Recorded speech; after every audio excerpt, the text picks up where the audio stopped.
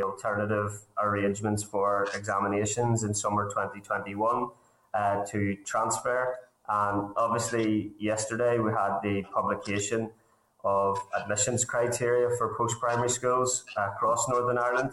The Education Committee obviously worked on this issue for quite some time. We've been calling for contingency arrangements since last May. We wrote to all selective schools last May.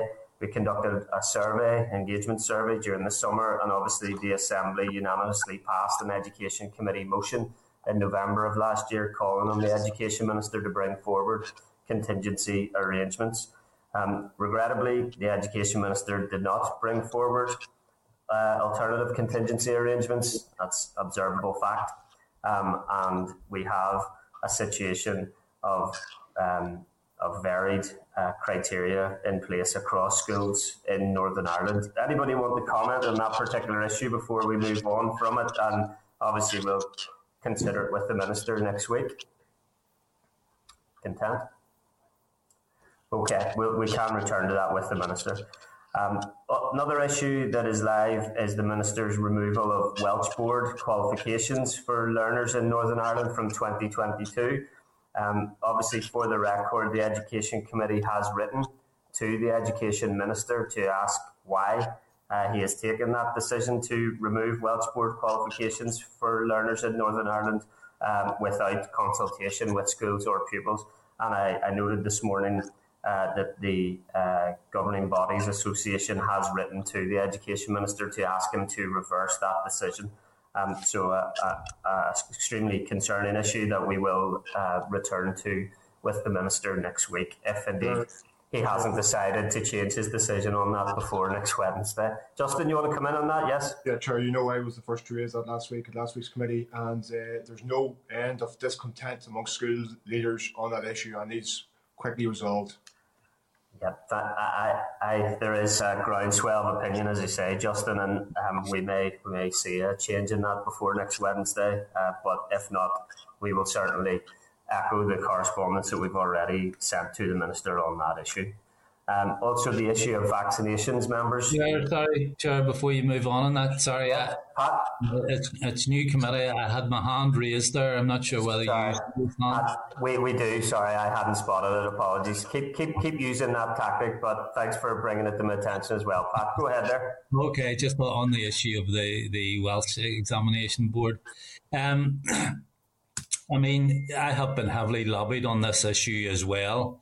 It seems, the common view out there is that the Minister had a hissy fit over the Welsh not consulting him in regard to cancelling examinations this year. But the upshot of it is that there's less choice now for students. We're limiting choice. There was no consultation with teachers or students. So, it's a very unsatisfactory situation, particularly in the middle of this pandemic, when teachers or students are already facing so many challenges that another challenge should be thrown down at them. So I'm glad to hear the Minister's coming in next week, and hopefully we can have a serious discussion about it. Thanks. Yes, thanks for that, Pat. Would agree with your sentiments. I think the Minister actually is directly quoted as stating that part, if not all of the reason, was because the Welsh Board had not consulted with him in relation to their arrangements for exams this year. So something, if not resolved prior to next Wednesday, that we will certainly wish to raise with the Minister. Another issue, members, then, is the issue of prioritisation of vaccinations. You may have noted during the week a statement in relation to the prioritisation of special school staff, which would be welcomed by the Education Committee, given our previous correspondence in relation to that. But I imagine we'll wish to ask the Minister about ongoing work by the Executive to prioritise other key sectors, such as our early years, childcare and education staff. Anybody want to comment on that matter, or content to raise that next week? Can I come in there too? Robbie, yes. Yeah. Okay. I think it's it was good news this week. We do need to give credit to both the Minister for Health and the Minister for Education on this, because they did work collegiately on it. And it's not an easy one to sort out because we have been, I think, almost unanimous throughout this pandemic when we say we follow the medical and scientific advice. And in that context, JCVI is Chief Medical Officer and Chief Scientific Officer are part of that. So I think what this has shown is the ability and the real-time reaction that is there. But the thing that must be maintained is that we must follow medical and scientific advice. And we look forward to the time when the vaccination programme is fully worked through all key workers, including teachers. And we also can't also disrespect the other things that still need to happen, which is the time distance shielding, as we've spoken about before, the need to reinforce that message, because we can see with the new variants coming through and so on, none of this is guaranteed, none of it's concrete. But what does need to be reinforced, regardless of the committee you're on, is the need to wash your hands, keep your distance, and not travel if it's not appropriate. So I think in that, the other thing that we need to, Chair, is to revisit almost on a weekly basis the remote and blended learning programs, because they could be with us for a period of time as well. So it's looking at everything in the round, Chair. No, that's helpful, Robbie. I would agree with everything you've said there. Excuse me. And obviously we've written to the Education Authority to seek an urgent update with regards to a proposal to procure additional funded access to a digital learning platform, Seesaw. Obviously there are other digital learning platforms available, but I would agree with you that whilst we want to see those vaccinations rolled out as quickly as possible, as that process proceeds, all those other hygiene and safety measures and remote learning procedures remain extremely important. So thanks for that.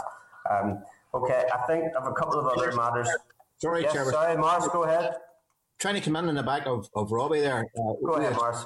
We talked extensively about the special education schools, and I have a request from some of the bus drivers to take pupils to and from the special education schools. And they were wondering if they could be included in a vaccination programme that this committee has put pressure on the Minister of Health to conform with. Just maybe we could add that in, could we? Yeah, Morris, I think that is an issue that's been raised with me as well. You know, to whom precisely the prioritisation of special school staff will apply. I think that's a good question to put to the Minister for next week. Morris, yep. Okay, thanks, Chair. Okay, thanks. Apologies, I missed your hand as well there, Morris. Keep raising those hands, and then be sure to take them down once I've got to you. Thanks, Daniel. Chair, just in terms of, there's been quite a bit of uncertainty around which special educational needs staff will be vaccinated. I'm sure you have had these questions because of how it was framed on the media. But just to be blunt about it, there's 40 special educational needs schools across Northern Ireland. That would roughly, by a crude calculation, work out about 4,500 staff, including bus drivers, I think, in terms of vaccination. Slow numbers. It can be done very quickly. It can be done one day if need be. So it's just to put that out there. Yep, you're working off the same information I've received, Daniel, and you're right in terms of the volumes that we're talking about there. So clarity around who that's going to apply to and expeditious implementation of those vaccinations are key. Indeed, if that hasn't been announced before next Wednesday, something we can seek further clarity on. A couple of other matters I'll raise in the duration of the meeting today, probably in forward work programme around further evidence sessions on restraint and seclusion and possible committee motions in relation to that, and potentially RSE as well. We've done a fair bit of work in relation to RSE, and I think a committee motion on that might be timely given the extent of the responses that we've received on our inquiries to that.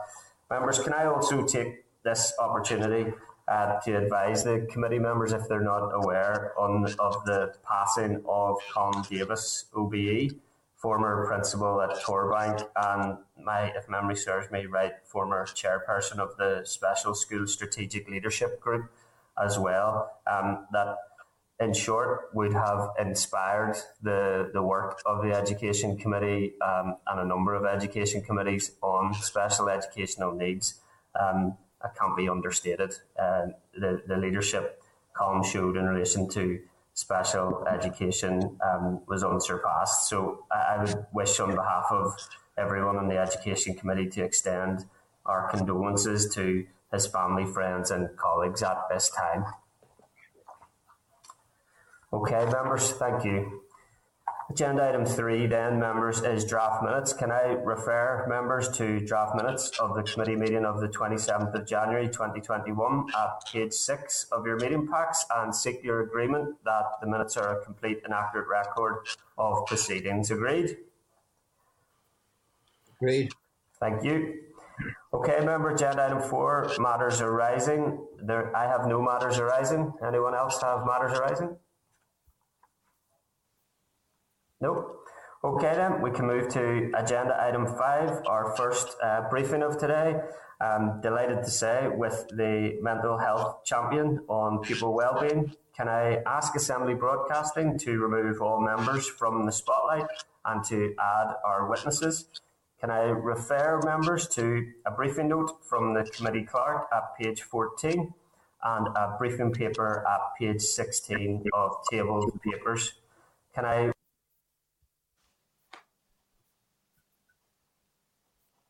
and Peter Cash, Senior Policy Officer with the Mental Health Champion. Can I advise witnesses that the committee will be able to give you 10 minutes to make an opening statement, and this will be followed by questions from members which can be answered across the panel of witnesses. Before I start, Professor O'Neill and Peter Cash, can I say a very, very sincere thanks for accepting our invitation to join us today in this Children's Mental Health Week. We've been acutely aware of the many issues challenging the emotional health and well-being of children and young people across Northern Ireland throughout the COVID pandemic, and indeed the delivery and implementation of the Department of Education's emotional health and well-being framework has been a genuine priority for the committee. So we really value the time with you today. And hand over to you, Professor O'Neill. Thank you. Okay, thank you so much. I'm glad to be here today and to have this opportunity to talk to you all. I'm just going to start with my statement. I'm here today because I'm increasingly concerned about the mental health of our young people and the impact that the pandemic has had on them. As we know, prolonged stress and adversity in childhood leads to mental illness, and of course it leads to poor educational outcomes too. And I fear that unless we act now and act strategically, that we will have failed a generation of young people. The school work that we need from our young people, the learning, the problem solving and complex thought, these are only possible when the body and the brain are calm. It is biologically impossible for us to learn when we are in a state of acute stress and anxiety. And that's where too many of our children and young people are right now. The repeated exposure to stress, particularly in childhood when we have neuroplasticity at its peak, when the brain is developing, it actually changes and can change the body's stress response pathways, which can lead children into chronic anxiety, where that stress response is always switched on. And then that can increase the likelihood of behavioural problems caused by that overactive stress response system and mental illness. So it's impossible to learn when our brains are in this state. And it's my view that we need to address the mental health impact of the pandemic on our children and young people, and that needs to be prioritised so that our kids can return to education and be in a position to learn. So the pandemic has been extraordinarily stressful for our children.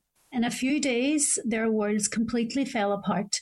Not only did they have to cope with the stress and uncertainty of a global pandemic that we were all dealing with and the prospect of death on an unimaginable scale, they also lost contact with their friends and teachers with the closure of schools. And it's hard for us as adults to imagine what this has been like for them. They were faced with a disease that they themselves were unlikely to get ill from. And many of the elements of their life, the things that made life meaningful for them, were taken from them. And they were left completely powerless. We know that social interaction and friendship is vital for good well-being in children and young people. They thrive, they learn, they flourish whenever they're in the company of their peers. The friends have an emotionally regulating influence. They're looking to their friends for cues for their emotional state. They calm each other down. And young people experience severe stress when they're isolated from friends. Data from the main studies of the impact of the pandemic in the UK and elsewhere paints a very concerning picture. The Prince's Trust survey of 16 to 25-year-olds showed us that almost half, 47%, reported an increase in anxiety, and a third said that they were overwhelmed by feelings of anxiety and panic every single day. In Northern Ireland, over half of our young people said they always or often felt stressed, and more than a quarter of young people said they were unable to cope with life since the pandemic. The CoSpace study found an increase in behavioural and attentional difficulties, and primary school children in the 4 to 10 year age group were more affected than the older children. Both behavioural problems and difficulties with attention are manifestations of stress. And again, I need to reiterate, these are not states conducive to learning or education. On the whole, the lockdowns led to a rise in emotional problems, and these subsided whenever the lockdowns eased and the schools reopened. So the opening and closure of schools is fundamental to all of this. In keeping with the adult data, the females, the girls and women, had higher levels of emotional difficulties than males. But, and this is something that's not talked about, the boys had higher levels of attentional problems. Again, that will affect their learning, and it's a stress response. It's a manifestation of stress. We know that the pandemic has amplified the effects of inequalities, and this is also the case for mental health. So the CoSpace study found that rates of all types of emotional difficulties were higher for children from low-income households. Children with disabilities and special educational needs were much more likely to have emotional and attentional difficulties. And worryingly, these rates didn't reduce whenever the schools were opened, whenever the lockdowns eased. They stayed really high, and that's really, really worrying. Parental stress affects our children's well-being, and parental depression also increased when the schools were closed. Lone parents from single adult households and low-income families, as well as parents of children with special educational needs and disabilities, again had a much higher risk, and that affects their children too. So the data I'm talking about are data from UK-wide studies, and we also need to remember that every single mental health study that's ever been conducted has shown that the rates of illness and the rates of difficulties are higher in Northern Ireland. So we had the recent prevalence study before the pandemic showing us that 1 in 8 of our children had emotional problems. And again, our rates were higher than other parts of the UK and Ireland. 1 in 6 of our children were demonstrating difficulties with eating behaviour. And again, that's about emotional regulation. It's really, really worrying. So we must assume that the additional mental health impact of the pandemic has a more profound impact on young people in Northern Ireland because they have more existing problems. So there's several characteristics of this period of lockdown that will cause even more concern. So all of those studies were last year at the first period of lockdown. So now we're seeing a prolonged lockdown period occurring during winter where there's fewer opportunities for sport and outdoor play. Again, these are things that are essential for their emotional regulation to help them cope with stress and anxiety. And it's during a time when there's the additional pressures of the high rates of death and illness due to COVID. So the pressure in our health services also meant that fewer children have had opportunities for treatment for medical conditions. It's even been difficult to get dental appointments. So I'm concerned also about how the untreated health conditions may have a mental health impact on those children as well. Now, we've talked a lot about exams, but again, exams are particularly stressful for this age group. And in every study, exam periods are associated with emotional difficulties, even suicidal thoughts, and that's in any year. So in Northern Ireland, our children have this additional stress with the uncertainty and confusion around how their assessments are operationalised. And of course, we need to pay particular attention to the well-being of the children in that cohort who are transferring from primary to secondary schools. So finally, I am concerned that our young people are actually losing hope about their future. And that affects their motivation to work and study on top of everything else. That Princess Trust study found that almost half of our young people think that finding a job now seems impossible. And we see the evidence of the lack of autonomy and control that we need for hope. 28% felt powerless to change their future, and 65% said that they were missing out on being young. So what do we need to do? Well, the reopening of schools needs to be a priority, and we've talked a bit about that. And that means making plans to make schools COVID secure, vaccinating teachers and school, ensuring that school environment has adequate space, ventilation, using creative options like blended learning, and using alternative accommodation where that's possible to ensure that social distancing can be maintained. In relation to young people's mental health, we do need that long-term strategic approach, and we have the 10-year strategy and the wellbeing framework for schools, and that's all good. But we also need a plan for the short term. So in my view, we need to be monitoring the mental health of pupils and staff, because staff are co-regulating our pupils, and we need to provide the necessary support in schools when children return. So what I'm really saying here is that the focus of Education Restart needs to be about connecting children with their friends and promoting emotional regulation and supporting the mental health of pupils and staff. So our teachers' wellbeing needs to be supported so they can help us identify children who've been disadvantaged and then get them referrals for interventions where appropriate. There needs to be a strong focus on meeting children's physical needs for safety, food, exercise, so that we have good sleep. And, that's the basis for good mental health. And we need a curriculum there that's actually designed to address children's worries about the pandemic and the virus. So the new school day should consist of that, plus creative activities, healthy meals, and opportunities for exercise and play. That psychological safety and connection needs to be promoted before there's any attempt to return to the regular curriculum. We also need a wellbeing programme for the summer. Our children are exhausted and they need a break. And that summer period needs to be viewed as an opportunity to get in there and give them a free comprehensive programme that focuses on their health and wellbeing and connecting them with friends. And again, helping those children who need more support get those interventions, and even the physical health interventions there too. Finally, and after we've supported children and young people to reconnect and regulate, we need to evaluate the impact of the pandemic on the acquisition of knowledge. So we need to assess where they are educationally after we've done that.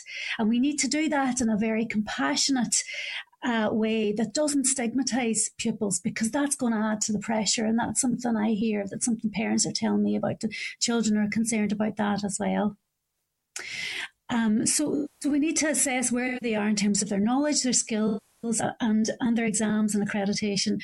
And then that will allow us to work with children and parents so that we can intervene to help pupils catch up on whatever learning they might have missed and make those transitions to employment and further higher education. So that's really the end of what I've got to say. I'd be delighted to take lots of questions and everything else from you. Thanks very much, Professor O'Neill. Some stark, clear, but extremely helpful advice there. We really value your input today, and thank you for that. I'm not one to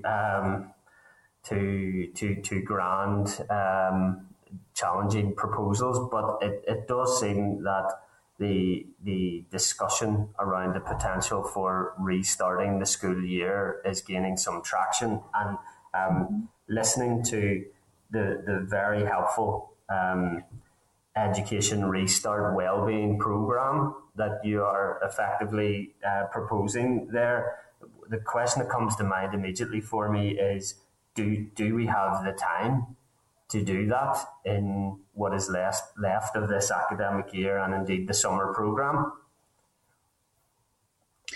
Of course, it depends when our schools reopen and how they reopen.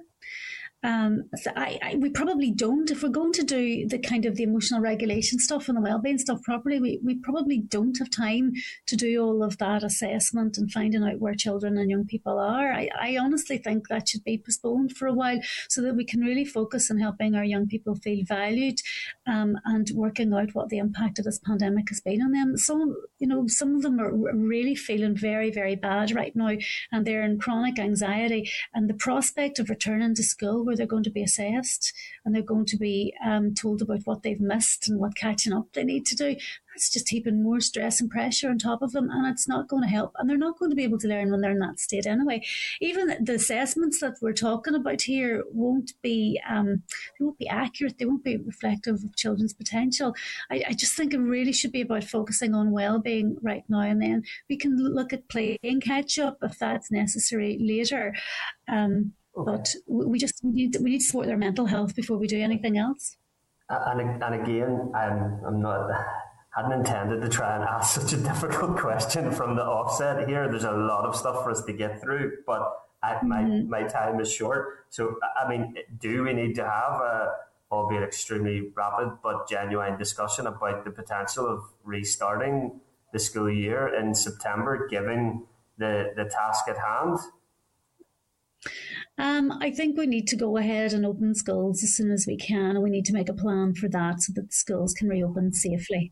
And that is about the things I said: vaccinations, thinking about that school environment, ventilation, alternative accommodation, blended learning. I think getting the children back in an environment with their peers needs to be a priority. So at least if they can get that a few days a week, that in and of itself is going to be hugely important. But what happens when we bring children into school is really important as well. And I think this idea that we can get straight back into the schoolwork, it's just unrealistic, and it's going to add more pressure. It's not what I would advise. I would advise really thinking about what has happened with this pandemic, what's children's understanding of what's going on in the world around them, and making sure that they can reconnect and they can be creative and they can just talk about what has happened, and play and have the sport and their time with their friends, and those sort of quick assessments to find out which children actually needs support and intervention straight away. And that'll take us right up until, in my view, to be honest, and that we should just give it that time. We're not going to lose too much if we just leave all of this stuff a few months, so that we have our children in the right state to learn then next year. Okay, and I think the detail that you've gone into around an education restart wellbeing program is really helpful there. You've given us a lot of food for thought. Can I ask if the Education Minister has sought your advice, or if you're scheduled to meet with the Education Minister on some of that really helpful advice that you've set out there this morning to us? I'm meeting with the Department for Education soon. I've been working with the Department for Education on the Mental Health in Schools framework for a long time, even before I took up this post, and they've been absolutely brilliant. So I'm meeting that group again soon, and I'm meeting the Department of Health soon, and also the Department for Communities, because I think this needs to be a joint effort if we're going to do something. I meet community and voluntary groups every day, and they're telling me they have programs sitting their staff willing to do them. They want to help with this. The sporting organisations are already planning their summer programs. They do them every year. So it's really just about connecting those different groups together and making sure that no child in Northern Ireland misses out on a fun summer experience that's something approaching a holiday. I think that's so important. But so I don't know if the Minister's coming in person to those to the next meeting I plan, but I'm certainly working with the Department for Education, and I find them very receptive to these ideas. Okay, and notwithstanding that need for a very focused education restart wellbeing program, how fit for purpose is the implementation of the Department of Education emotional health and wellbeing framework at this stage in your assessment? I think it's really good, Chris. I'm really impressed with it. It includes a lot of the core elements that we would want to see. Of course, it's about implementing it and implementing it fully. But I think if we can bring schools along with us and make sure, I think it's about shifting attitudes and shifting mindsets too. We really need people to be aware of the importance of emotional regulation, of resilience, of mental health and wellbeing, and how necessary it is for learning. It's a building blocks for learning, for curiosity. And once we start understanding that, I think it will fall into place. So I'm very impressed with it. I could be critical as well. There's a few things I would change. But on the whole, I think it's really, really strong. And I'm very pleased that this has been brought forward. That's encouraging, Professor, and I'm glad you're able to say that. The committee's also met with the Elephant in the Room campaign. They make very specific proposals around a youth-led mental health campaign, a mental health dictionary, a youth mental health website, 24/7 that would include 24/7 chat support, mental health inclusion on the statutory curriculum, training for teachers, smooth referral to CAMHS, primary school counselling, peer support. Are those recommendations that we should be implementing as a matter of urgency as well? I think a lot of those recommendations those boxes will be ticked if the mental health in schools framework is implemented in full. So, and also the 10-year mental health strategy, because the connection there between the health services and schools is really, really important, and that's what that group were highlighting in their recommendations. That we really need those sort of fast track referrals from one system to the other. So a lot of those boxes will be ticked. We're not there with the website, and that's something that my team are working on, and broader, more strategically, something that a mental health champion will be involved with too. So there's a lot of work behind the scenes trying to bring this forward. But I think if you go through what we've got in the framework and the mental health strategy, you'll find that idea of a text service, that's in the mental health. It's slightly different. It's called something else, but the prospect of getting immediate support and using technology as well, that's in the mental health strategy and in the framework for schools. So there's a lot of good stuff that actually can be mapped onto what Elephant in the Room and other groups like Pure Mental and the Secondary Students' Union as well. They're talking about all of these things. So we really need to listen more to young people. They'll tell us exactly what they want, and what the key features are. So, and it's great that they're involved with committees like this too. That's great. I'm out of time, but just in closing, I in the time available to me outside of this, coach youth football as well. So I completely concur with you in terms of the devastating impact the absence of those youth sports have been on young people as well. And I really welcome your proposal for an education restart wellbeing programme to include that summer holiday period, mental, medical and dental assessments, physical activity programme, age-appropriate emotional regulation, mental health assessment. I think that's a really constructive idea that you're putting forward, Professor O'Neill, and I'm very grateful for all the work that you're doing in that regard. Before I move on to my colleagues here for further questions, so thank you very much indeed from me. Okay, members, can I bring in Deputy Chairperson Pat Sheehan, MLA? Thank you. Thank you, Chair, and thanks very much for your presentation, Siobhan. You've outlined very clearly the difficulties that are facing children in this pandemic and the impact that the pandemic is going to have on them. And, you've set out, clearly, the difficulties outside of school. And given that 1 in 8 children before the pandemic were already facing emotional difficulties, I think we're probably facing a tsunami of emotional difficulties in the aftermath of this, and I hope that's not too much hyperbole. But in many ways, the difficulties in school are going to be two sides of the one coin. On the one hand, some children will have fallen behind academically, maybe because of difficulties in remote learning, poor access to IT devices or Wi-Fi and so on. And other children will have suffered emotionally or psychologically. In the first case, children who have fallen behind in school, and the research shows us that children who do fall behind at an early stage often have great difficulty in catching up again unless they get the bespoke support to do so. and the long-term effects of children leaving school without qualifications and so on are more likely to end up in chronic ill health with mental health problems, end up in the criminal justice system, and so on. And if we have children who are suffering emotionally or psychologically, they're likely to fall behind in their academic work as well. So it's almost like a vicious circle. And I know after the lockdown in the spring, the minister set up the Enhanced programme, but it was directed primarily at academic support for pupils who had fallen behind. And you, in your presentation, suggest that the prioritisation should be for emotional support.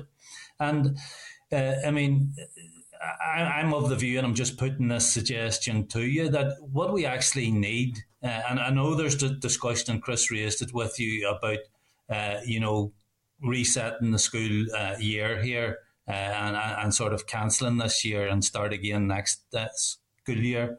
But I'm putting a suggestion that what we really need is an enhanced Engage programme, Engage on steroids, if you like, that focuses on both aspects of the problems that are going to exist in the new school year, of children having fallen behind academically and others suffering from emotional or psychological problems. What would your view be on that? And I suppose also I wanted to ask you, in your role as the mental health champion, what proposals would you put to the education minister to try and deal with the problems that we're going to be left with? Thanks. Thanks, Pat. Professor Lee, just before I bring you in there, Pat, just to give you a heads up, that's about 3.5 minutes of your 7, okay? Just to let you know in terms of your follow-up questions. Thank you. Go ahead there.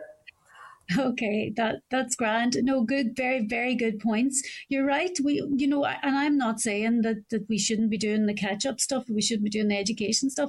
I think it's about the order in which it's done. I think you're right.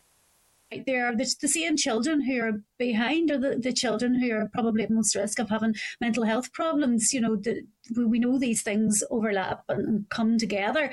And we have this layering of disadvantage, of the digital divide, of poverty, of inequality, or the effects of inequality, and then mental health problems and adversity and difficulties in the home too.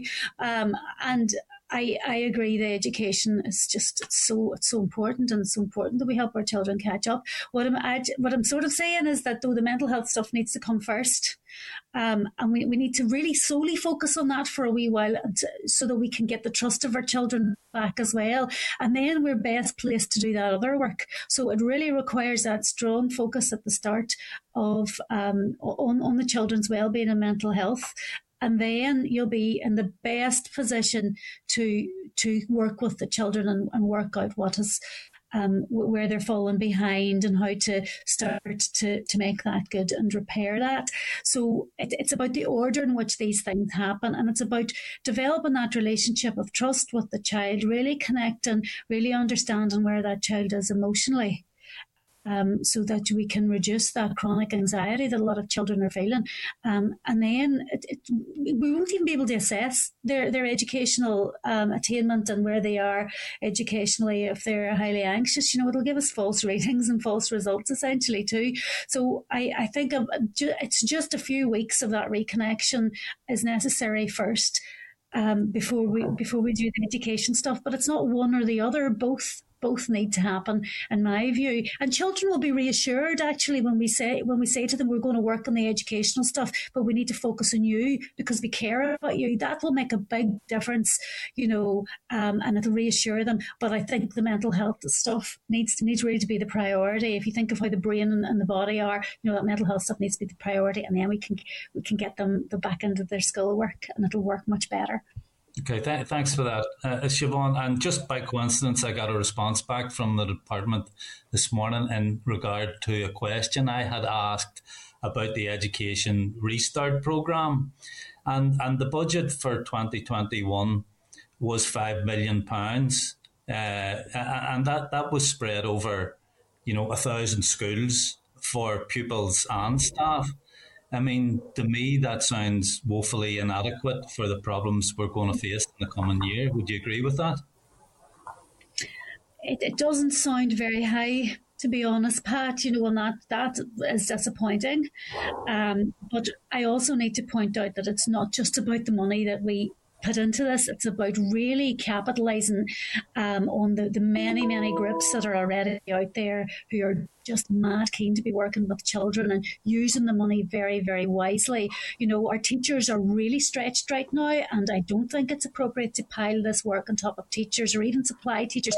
I think we need to think more creatively about the community and voluntary sector, about the sporting organisations that are there who want to help, and we want to use their expertise as well. So it's not just about money, it's about what we spend the money on, and it's about using the groups that are already there, the people that we're already paying to do things, and investing in a very creative and wise way too.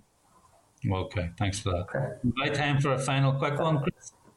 You're out of time. If you make it very quick, Pat, we'll give you your first meetings grace here. Go ahead. Okay, thanks for that. I just want to raise another issue around the negative discussion there has been around the value of secondary schools. And I think the minister's narrative around this was very, very unhelpful when he said that the cancellation of transfer tests would severely limit children's opportunities. So what can be done, do you think, to combat the harmful narrative and support self-esteem of pupils who are affected by this? Thanks. Thanks, Pat. That's a really, really good question. I was concerned about the self-esteem of our secondary school students and how they would interpret what's been said, and all of the public discussion. I think it's just really important that parents, that their children know that they're valued and loved, and that we communicate to our children that how much we respect them and how much we value the work they do, and regardless of what school they're in, all our schools are good schools in Northern Ireland, and we need to just reinforce that message in any way that we can. I think a really good summer programme for all our children would be a way of communicating our gratitude for what they've sacrificed, to protect the older members of our society who are much more at risk of this illness. So I think there's a lot we can do, and we should really look, in terms of the education review, we need to look at this anyway, because this idea that we have two types of schools and that one might possibly limit your opportunity, that's just not acceptable. That narrative's not acceptable. So yeah, I think we all need to be aware of the effect that our words and have on children in various different settings, and change that for them. Okay, thanks very much. Thank you. Thanks. Can I bring in Robin Newton, MLA?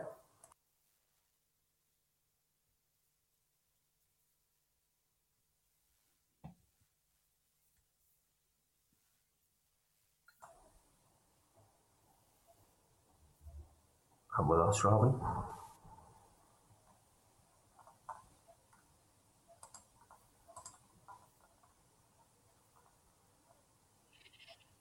Can't hear Robin there. Can I try Daniel McCrossan? And we'll make sure we get Robin back there as soon as we can.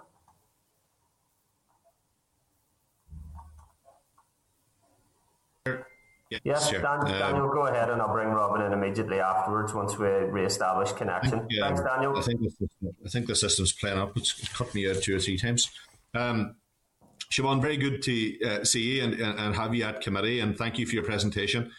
I've been following you closely and the great work that you're doing, and the very clear signals and warnings that you've been putting out about the impact that this pandemic has had on our children and young people right across Northern Ireland. And I appreciate the efforts that you've put into, I suppose, directing the minister, if you like, that is on the wrong side of a few things in terms of where children have been affected and impacted. So I think your work has been invaluable in the short time you're there, and it's very much appreciated. It's good to have you there. Straight to questions.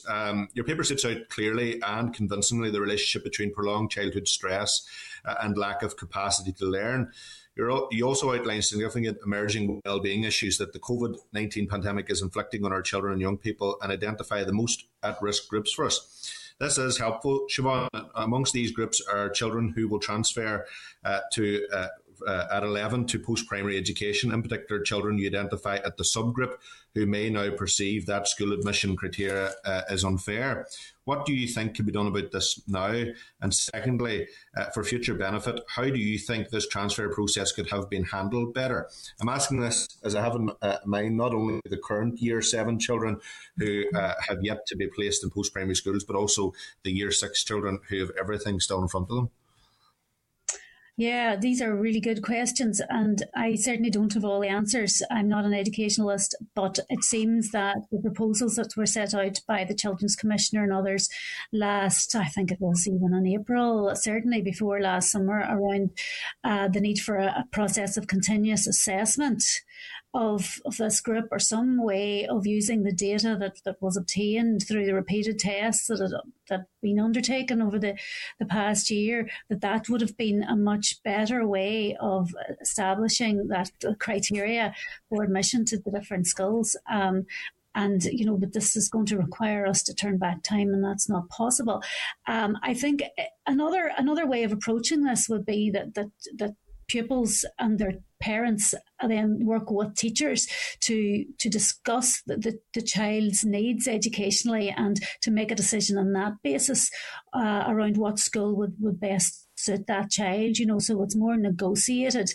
Again, this is not going to be appropriate for all children who have their hearts set in particular schools, and the whole system needs to be looked at in this next review. The idea that there are two types of schools and that this test differentiates between two types of children, that just seems to be not fit for purpose. It's not, it's not what we're thinking nowadays about education and everything. So really, I think the review of education is going to be really important. And this year's P6 group, they've missed out on so much education too. That we need to have a replacement option for them as well. We need to be, the exam, the pressure of setting those high stakes exams is huge, and I think for children to be spared that, that is protecting their mental health in some way if they don't have to do that. But we do need to replace it with something that people find acceptable, because that feeling of unfairness is leading to rumination and anxiety and mental health problems as well. So all of these things need to be dealt with. And they need to be dealt with now. But I don't think asking this group of children, we talk about them as pupils, they're 10-year-old children sitting high-stakes exams. They're the only children now, young people in Northern Ireland, that will be sitting exams. That's a huge stress. And then remember, a lot of them have also been spared that experience of failure, not getting into the school that they wanted. We know that has a lifelong impact as well. It's just impossible to say at this stage which children that would have been, and a lot of parents seem to think that their children wouldn't have been in that category, but we know every year that many are. So there's a lot of difficulties with this, and as I say, I don't have all the answers, but there were proposals put in place, set out last year, and we need to return to those suggestions and work our way through this. Yeah, you're absolutely right, Siobhan. I worry for all our children, particularly those 10-year-olds and 11-year-olds that have been so severely impacted. But absolutely, those of this year group that are sitting this exam next year, because they've been so badly impacted, and it's going to have a huge impact on them. And I've no doubt it already is. And you're hearing it from parents who are seeing 11 and 10-year-olds in tears. That should not be what we want for our children in Northern Ireland. And it's very clear it's having an impact on family life as well. I have another question, Siobhan. I know the chair's going to on me shortly. Your proposals for Education Restart centre initially around meeting children's physical needs, as in safety, food, exercise and sleep. Some people will see a number of these as essentially the role of the family rather than the school. No doubt both must play an important part, as we'll agree, in order to ensure maximum buy-in from all key stakeholders, including young people facing significant exams such as A-levels in the summer of 2020. Would you outline how you see the partnership between home and school functioning? And along the way, tell us how long you think initially means as initially focusing on meeting physical needs. There are no exacts and absolutes, and I'm afraid I'm not positioned to give you the exact time scale, and every child is different. What I would say is that Of course, it's about what happens in the home fundamentally, but our children are at school, or they're going to be at school for a large part of their day, more than they'd be sleeping, hopefully sleeping most of the time when they're at home. So we need to actually recognise that school environment is absolutely crucial too, and there needs to be met there.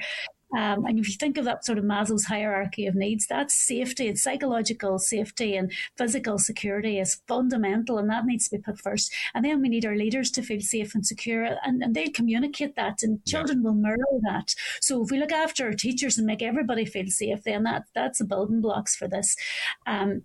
But so schools and families need to work.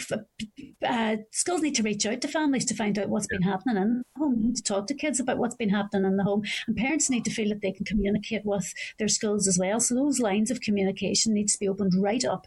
And I'm talking about meetings between parents and teachers. A lot of time invested in that, just talking about really honest, heart-to-heart conversations about what's been happening in that home, if that's possible, and what life has been like for that child.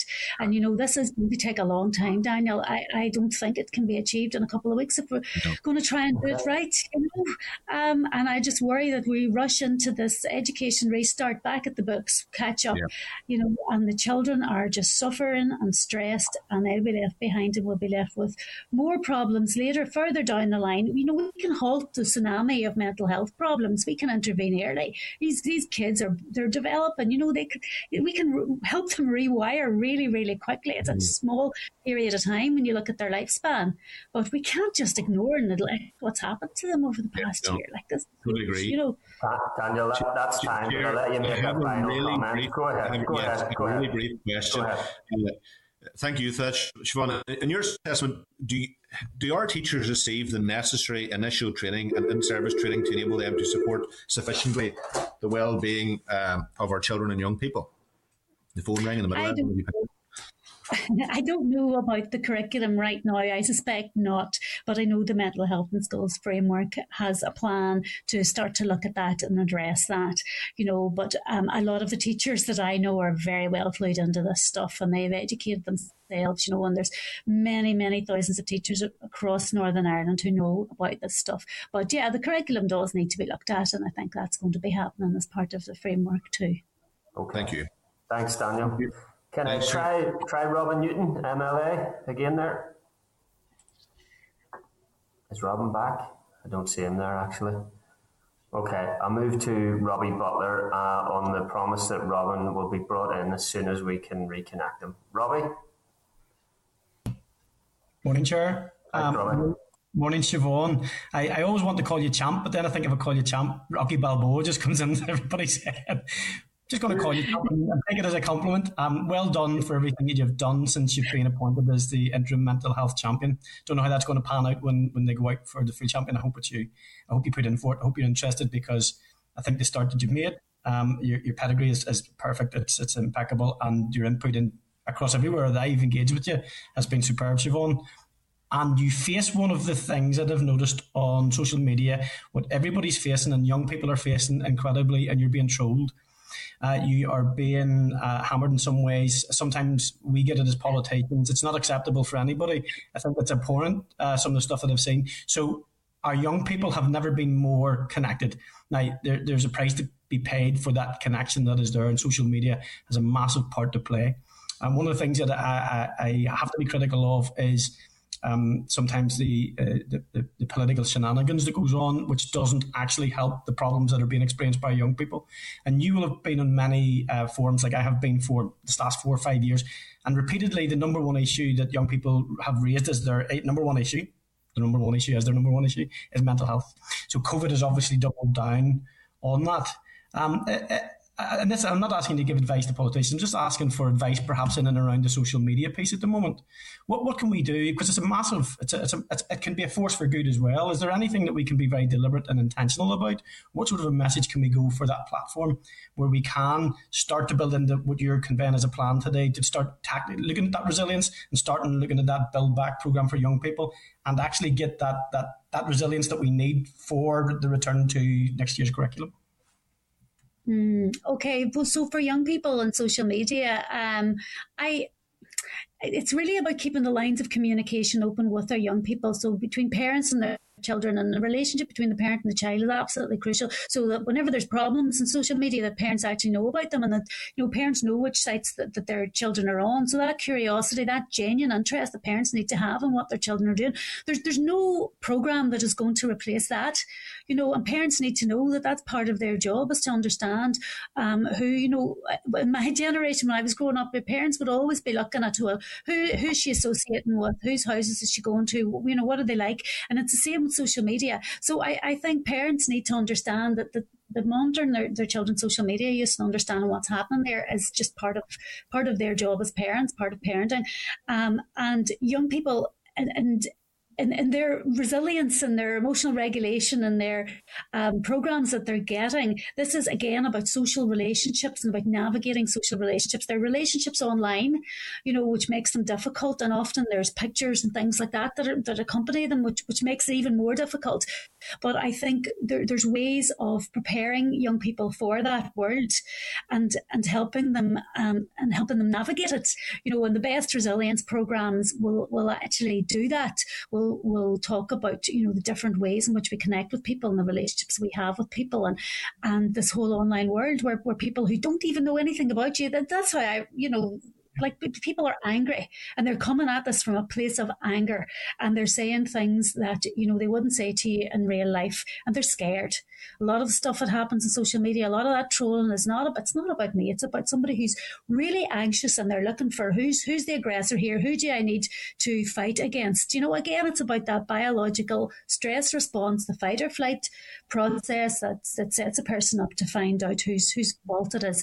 And look, if I have to absorb it, that's grand. Somebody else is not getting it. There's no problem. I'm just a face on a screen. Like, as far as they're concerned, they know very little about me. So it's giving children that resilience and helping them understand what all of these social media outlets are, and helping them with real connections, real relationships. And sometimes those relationships are online, and a lot of them are over Zoom right now. Can I come in there, if you don't mind? I think it's really important to talk about the validation that we all seek, whether you're an adult or a child. 90% of what we do in social media is that we're seeking validation, but unfortunately in social media, unless you know the person, it's like a perverse form of validation, and then you seek. And I mean, if you could put up the word hope and you could put up the word hate, and you can guarantee that hate is going to be troubled down and doubled down on, and people, it's just one of those things. But I think out of all the things that you're saying, the role of the parent and the relationship between teachers, pupils and parents is incredibly important, because teachers have a specific role to play, predominantly around education and a little bit of pastoral piece. And then the engage or whatever that's going to be, the programme when we get back, I think there needs to be clear lines. And you talked about the third sector, the community and voluntary, and I believe that you're right. I think that's where we need to mobilise that, whatever that's going to be in the curriculum. Just to go back on something, if you want to maybe even share a little bit that I have a concern about. So you talked about the neuroplasticity, and then I know that you're big in trauma-informed strategy. Okay, so obviously we do have vulnerable children. We have children who spend a lot of time at home, some of them in complex circumstances, shall we say. So that neuroplasticity is very real, even in young children. Can you maybe speak to how we can equip teachers when they come back, in terms of how do we identify those children that are in absolute need, the critical ones, perhaps the ones that aren't saying too much, as opposed to those that are saying a lot. How do we get down and find the most vulnerable children at this point, or even when we return?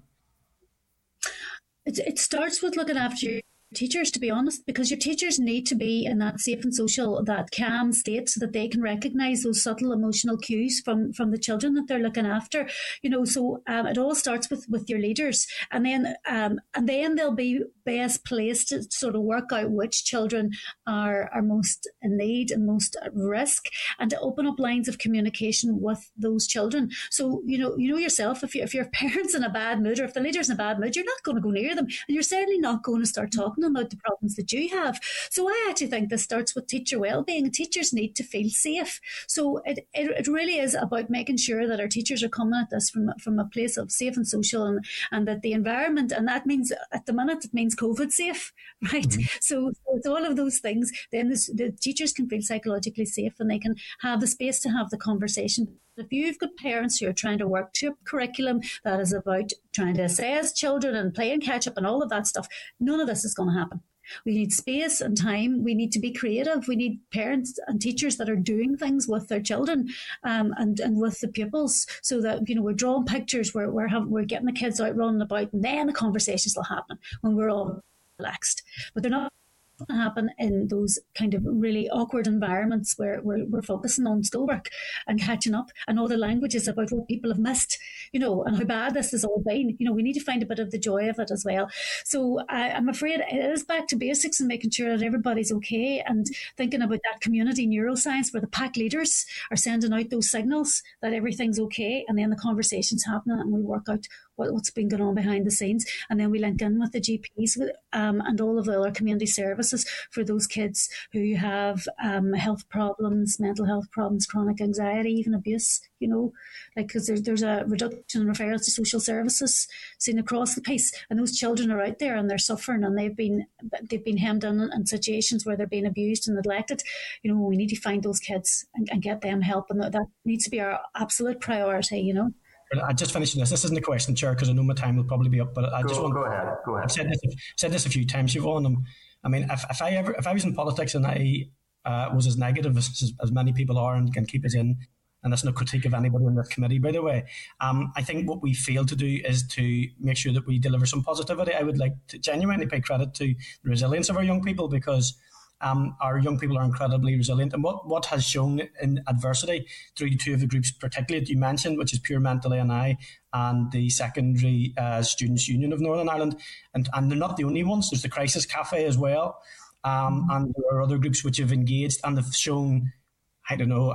They've shown to me what the spread of this blooming country is about, and what they can do, and what can happen. So I would hope that the example that has been set and the initiatives that they have set out on actually might move this blinking place forward and take us into a new era of what people want to see, which is the transformation of mental health in Northern Ireland, and I believe it can happen. So just I would caution anybody to not you, by the way, because you're the prof, you know this. I'm just keen on this, that we also have to talk about the stuff that's good and the stuff that we're learning and the hope that is there, because there is hope.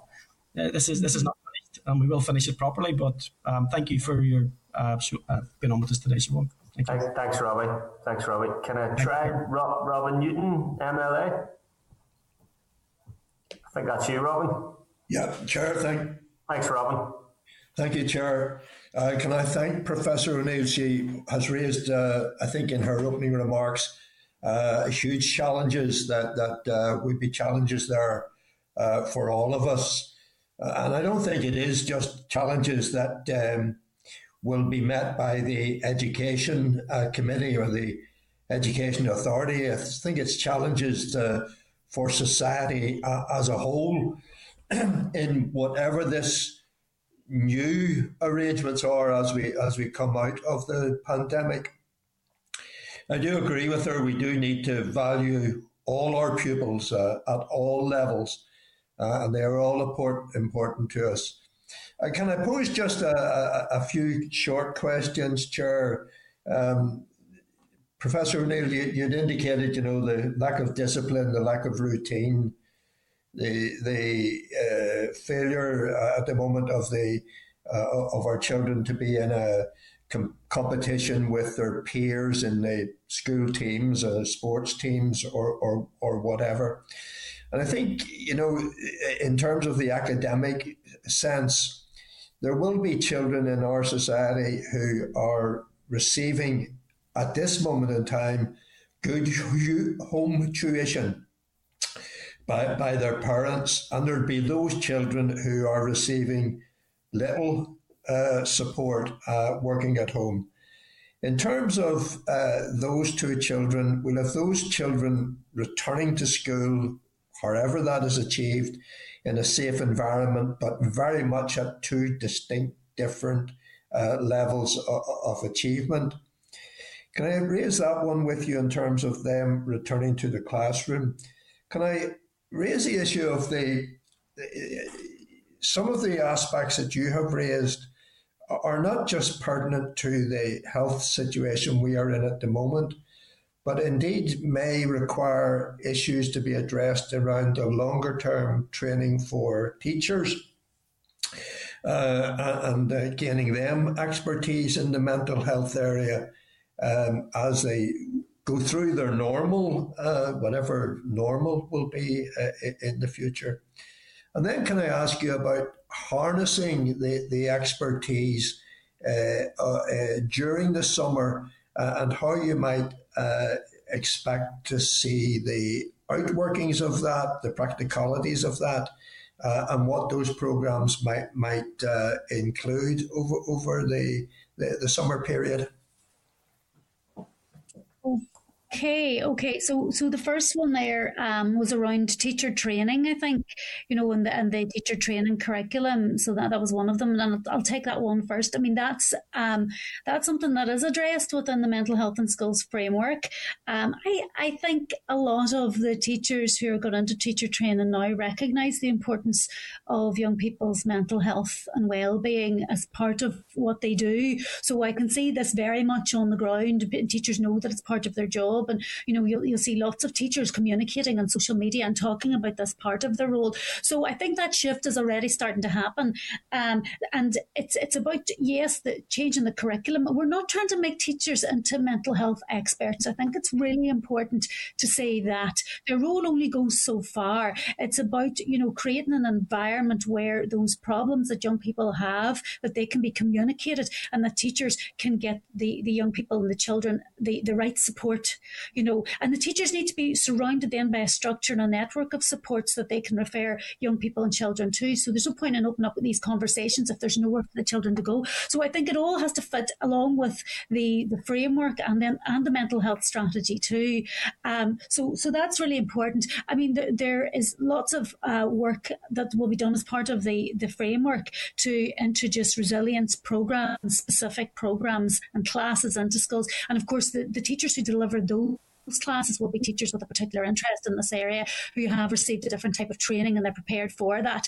So I think we're not trying to say that all teachers need to become mental health experts or counsellors or specialists.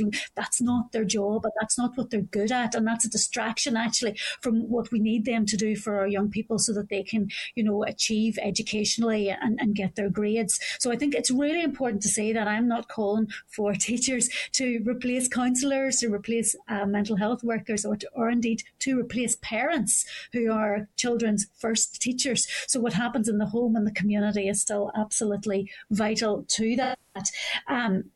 The other point that I've made from your questions is around some sort of summer program, what that might look like. I think it starts with joining together of all the different departments to make sure, and I'm thinking education, health and communities were the three that I wrote to ensure that there's a bit of funding that supports this endeavour. And then it's about reaching out to all of those community organisations who are there, who have in the past provided summer programmes, who have run programmes that are like this. And there are many, many lists that we can come up with. The major sporting organisations are out there and they're doing that.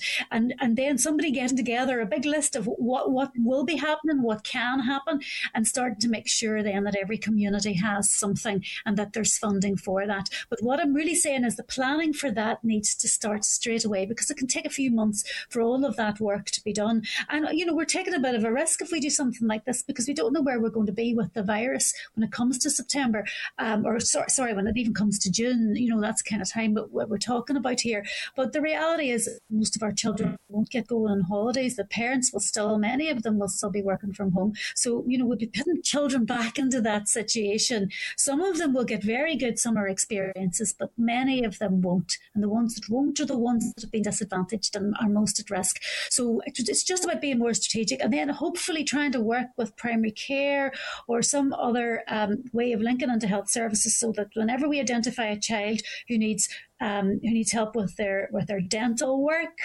who's put on weight, stuff like that, the physical health problems that we see, then if we can do a quick screen and we can get them treated and referred very, very quickly. So that's the kind of thing I have in mind. It's really about working together and joining up different organisations, and I know that they are so open to this. It's just about leadership and somebody to take it forward and to start that planning process right now, and it would just be such a lovely way for our children to spend the summer, and a great thing to say that we gave this to our children in Northern Ireland.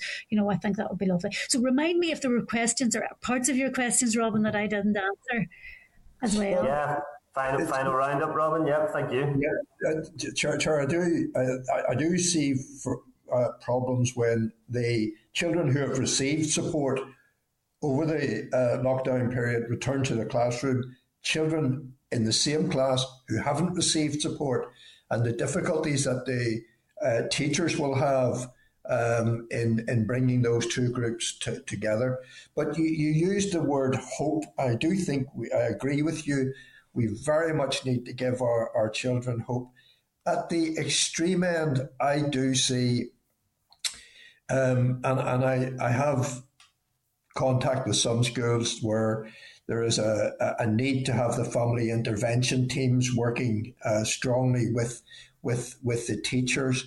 And as one parent as one principal put it to me, the family intervention teams are not adequately resourced.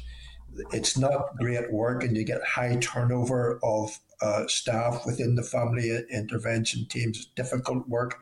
And how we address that issue of providing the children at the more difficult end with that hope that they can go forward and achieve both academically and socially within the school environment.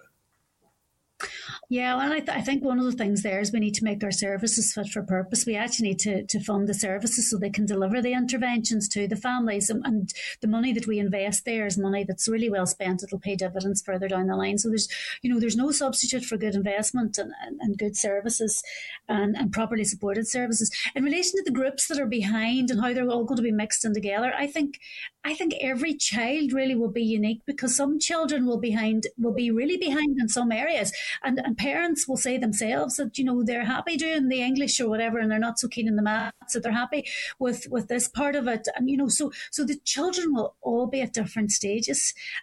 So I think it's really important we don't label children as well. We do this in a way that's compassionate and non-stigmatizing, and we do a kind of find out where each child is, and then put in place a package for that individual child. And there'll be no child who's had the perfect experience. And I'm actually particularly worried about the children where the homeschooling's been really strict. That authoritarian parenting style is actually, quite detrimental to children's mental health too. So where the children have been sitting at the books all day, maybe they're the ones that actually need a wee bit of help and a wee bit of downtime, a wee bit more play. I don't know. It's really hard to get this right. Homeschooling hasn't, most families will tell you, it's not been a great success, but families are doing their best, and that's the most important thing. And we just need to find out where each child is and try and get away from the language that stigmatizes children and says that some are behind and others are not behind, But we know the reality is children in households will really have suffered. And we need extra support for that group too. Sorry, I'm talking too much. No problem. Thank you. Thanks, Robin. Can I bring in William Humphrey, MLA? Thanks. Thanks, Chair. Morning, Siobhan. Thank you very much for your time and your input this morning. Siobhan, I know that you'll be aware of this because I heard you speak in Spectrum Centre, last year, whatever, around the issue of mental health, suicide awareness, general wellbeing. These are huge issues. I call it the other pandemic that my constituency is facing. Areas like Ardoyne and Shankill and so on, and so many young people taking their own lives and under huge pressure, and mental health a huge issue. Just want to expand on some of the questioning of Robin pursued there in terms of the aftermath of this. We've had the technological shortfall in terms of young people in communities that are deprived, and I represent one of the most deprived constituencies, not just in Northern Ireland but the United Kingdom. So the joined upness of all of this is hugely important.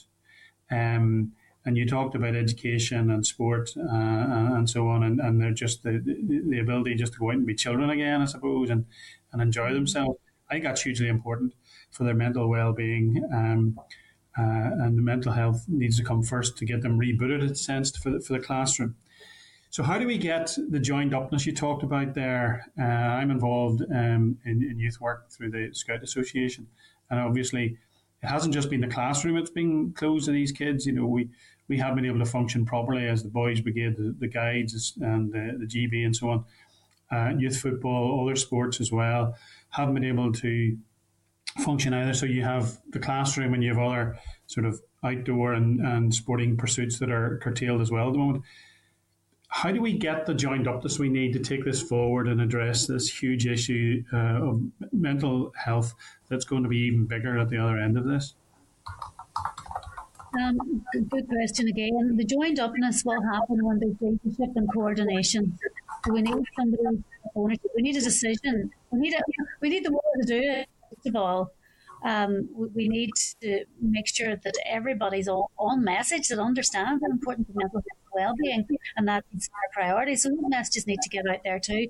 But it is about the leadership, the coordination, and a bit of funding is actually what's required for that. Not a huge amount of funding actually, but I think what I'm suggesting was 3 departments, communities, health and education, would work together to put the services and work together a team that's led by someone that would make the plans, that would get all the relevant groups together. Because once you have that, you have coordination and leadership, you can bring everybody on board. So I think that's really what we need to bring to forward to get that that you talk about. William, can I just intervene briefly? Apologies, just to check that everyone else is not answering or asking a question or answering a question puts their device on mute, as there was a fair bit of background noise there. Thanks, William. Okay, yeah, so I guess my point is you talk about strong departments like health, education, communities are obviously crucial around this. The Public Health Authority, organisations like Integrated Services here in Greater Shankill, and then SAMI and TAMI, the sort of the football clubs on either side of the community, all doing hugely valuable and important work. But who then, Siobhan, is the convener for all of this to make sure it happens? Is there scope for you to have conversations with the Children's Commissioner and so on, to take these things forward, or other key people? I'm just concerned that everybody will think it's a good idea and everybody thinks it should be done. But we need somebody to actually put it together and convene it. Mm-hmm, mm-hmm. Yeah, that's a good question. I think, yes, it's something that we would like to be involved in. We can start convening the meetings to work out who's going to lead it and who's best placed to lead it. We need the commitment to fund it then, and then I think we can find a place for this once we have that. But at the minute, all the people that you're talking about, we're going to work to do that, the momentum to start with the funding. But there's various different areas in which this could be led. Public are focused on the pandemic right now, and that's right. So, we need to work out where the services to do and who has the services to do. Yeah, I think the key thing for me is that we've got to get regional government departments and local government and those that are involved in this sector working together, because sometimes I almost think there are too many players in the field around mental health and general well-being, mental health, and so on, because it's almost as if they're getting an agreed strategy across everyone is not easy at the best of times, and it's particularly acute now. So I think that's something we need to give some thought to. This is not a solution that should be in a case of let's read to the Education Minister. It cuts across government, health, in terms of the PHA, communities and local government, and I think we need to give some thought to who convenes all of that. Chair, that's me, and thank you very much, Siobhan, for your candour this morning as ever. Thank you. Thanks, William. Can I bring in Nicola Brogan, MLA? Nicola there? No. Okay, I'll bring in Justin McNulty and we can return to... Oh, there's Nicola there, is it?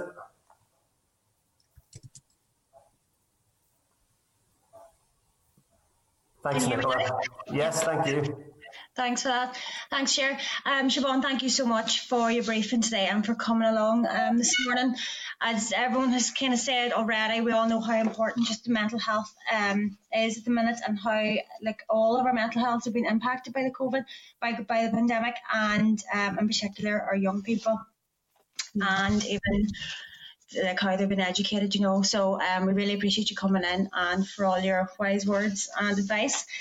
Can I just touch upon I think it was near the end of your briefing, you talked about, it was a survey from the Princess Trust about young people and basically losing hope about their future and the hopelessness they're feeling at the minute.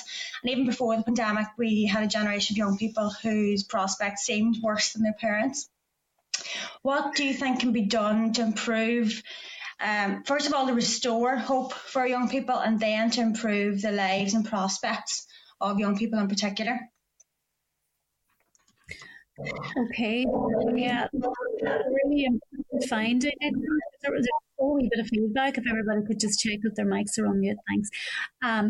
So yeah, hope, promoting hope, helping our young people feel that Northern Ireland is a place they want to have their lives. We don't want to be educating them and then for them all to leave, and that's what a lot of them are planning. If you ask them, I think it starts actually with that line of communication between us and our young people. We need to keep asking them what they want.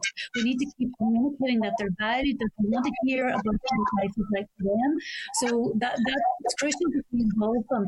And the Children's Commissioner is doing a great work there, because everything that they do is informed by our young people.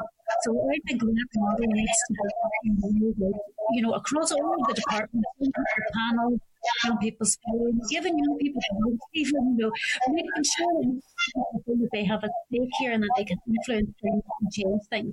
And once we start to involve them, they will have that we will start to create a society, through youth. So it's about involving them and about feeling about and how we were planning to address the issues that they have faced. So that would be my starting point. Let's talk to them and keep them part of this conversation. Siobhan, sorry, that line is very...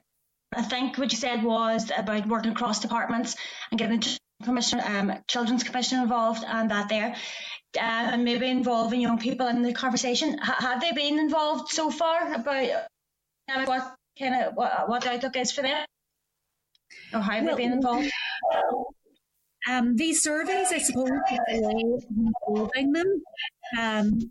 And that's one thing. The Children's Commissioner has regular meetings with young people, with the panel there, so they are very much involved.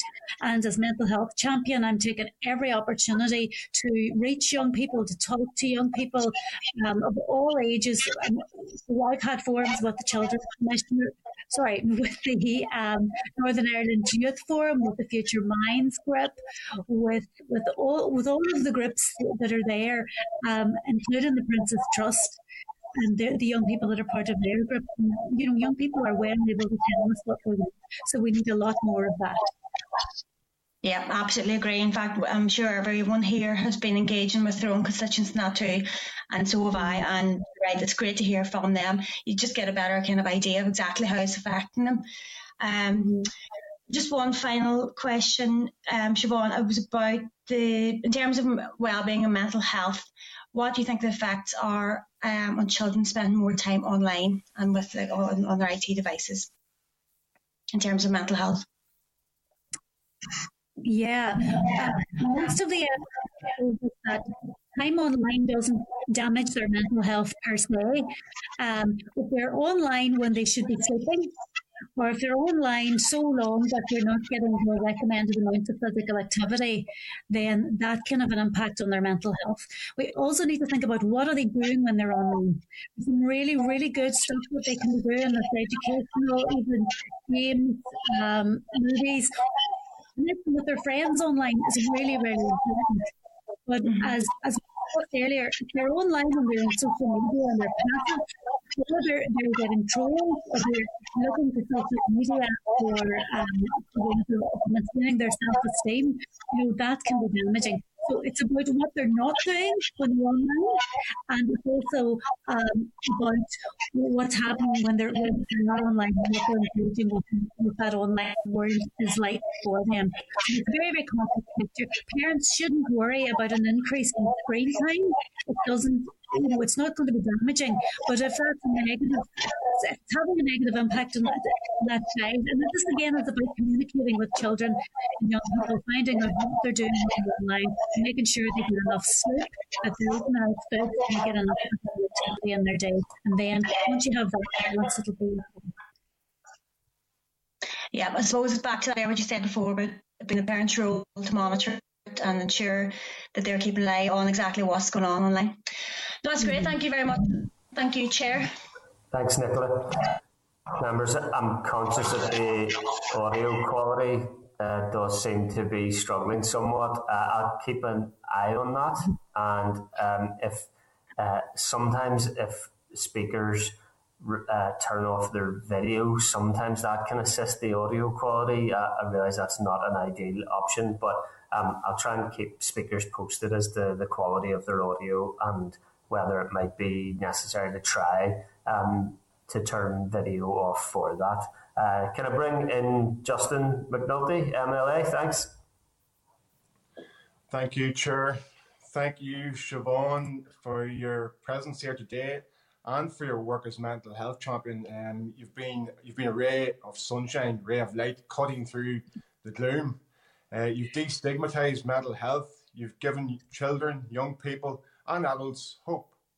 You've soothed people. So well done. And you recognise the power of words.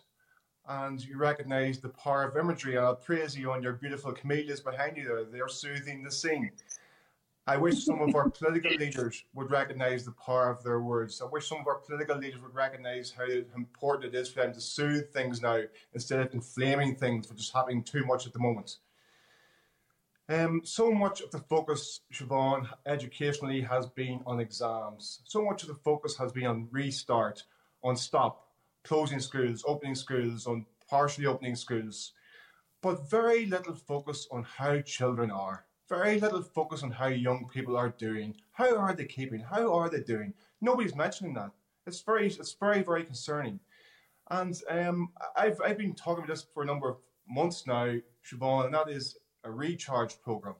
Now you mentioned the recover program. The word I've used is a recharge program. One where I've asked the minister to bring about all overarching program, which includes emotional recovery for children, mental recovery for children, socialization, social recovery for children, kids who haven't been socially participating for months.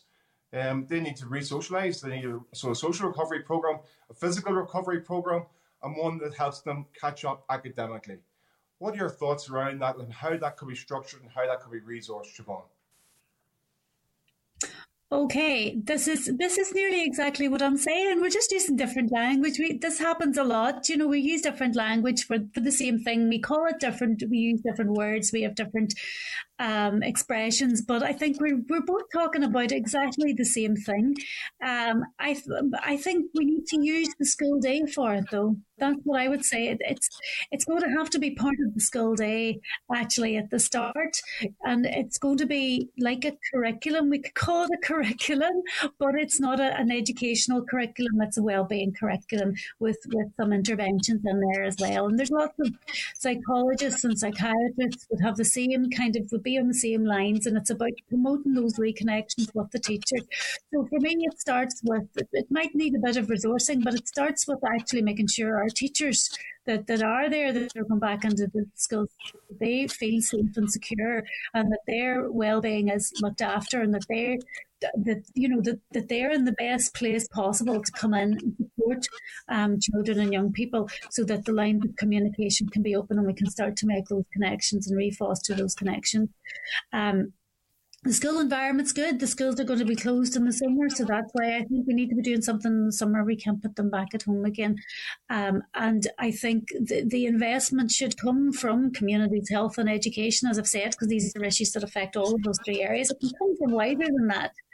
It doesn't really matter where the money comes from. Everybody benefits when we do this across society. You know, we need these young people now to be performing, you know, to be setting up businesses, to be staying in Northern Ireland, to be working here to boost the economy, to get us back after this pandemic so that we can all recover as a society. So these are the group of young people that we need to invest in. So yes, it's going to take a bit of creative thinking, but for me, it's got to be part of the school day. And then with the summer, the schools are off, we need to be doing something there that's much more structured, and it's going to take a bit of money.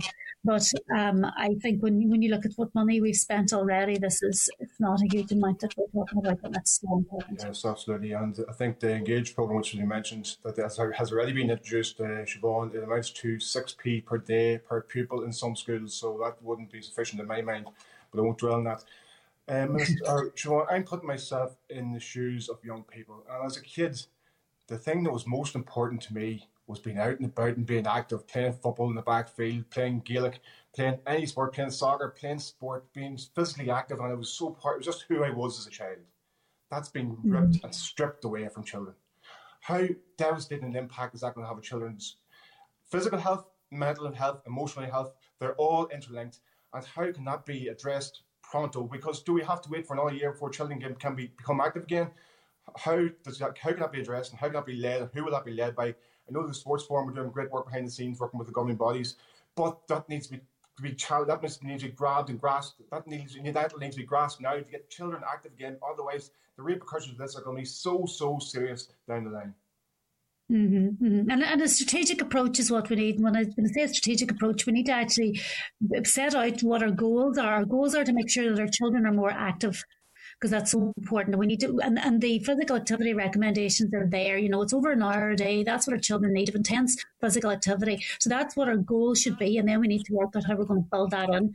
And it's not just about physical health. It's also about, not just about physical activity. It's about diet as well. We need to bring our kids back. A lot of them have been at home, and they've been comfort eating and eating lots of lovely food that we give them to try and make them feel good about themselves. But this is not good for their physical health sometimes as well. So we need to actually prioritise diet as well. So diet and exercise, and then the emotional regulation, talking about our feelings, working through our feelings, problem solving, getting rid of that stress response so we can problem solve. Those are the things that we need strategically to set as our goals. And once you have that as your goal, that's what you're driving towards. And then you look at what's already happening in schools, what organisations exist in the various different communities, and join those up. But create a school curriculum that includes all of this stuff. And I think we need to be checking and making sure that our young people and children are getting enough sleep. But if we put everything else in place, they will get that. But that's your physical, that's your foundation for everything else.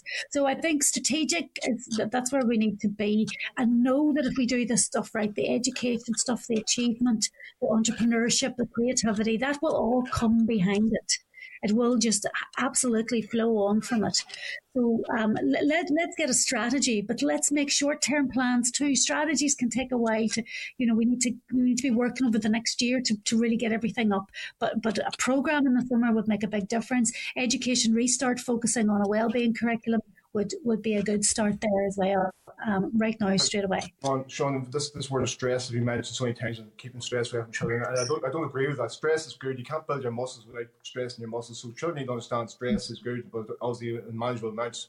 But I hark back to this physical education piece, and it's not just physical education. Sorry, it doesn't specifically relate to schools. Children need to be active, and say 1 hour a day. For me as a child, 1 hour a day inactivity would have been massive. So 1 hour a day to me for children is not enough. It needs to be more. How can this be addressed now, where children can now get access to physical activity, to sport in some capacity safely? How can that be managed now?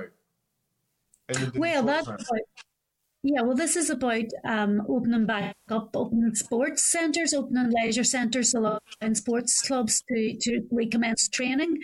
And we need to look at where we are in terms of the spread of the virus and the R rates and everything else. But again, these things need to be prioritised along with the reopening of schools.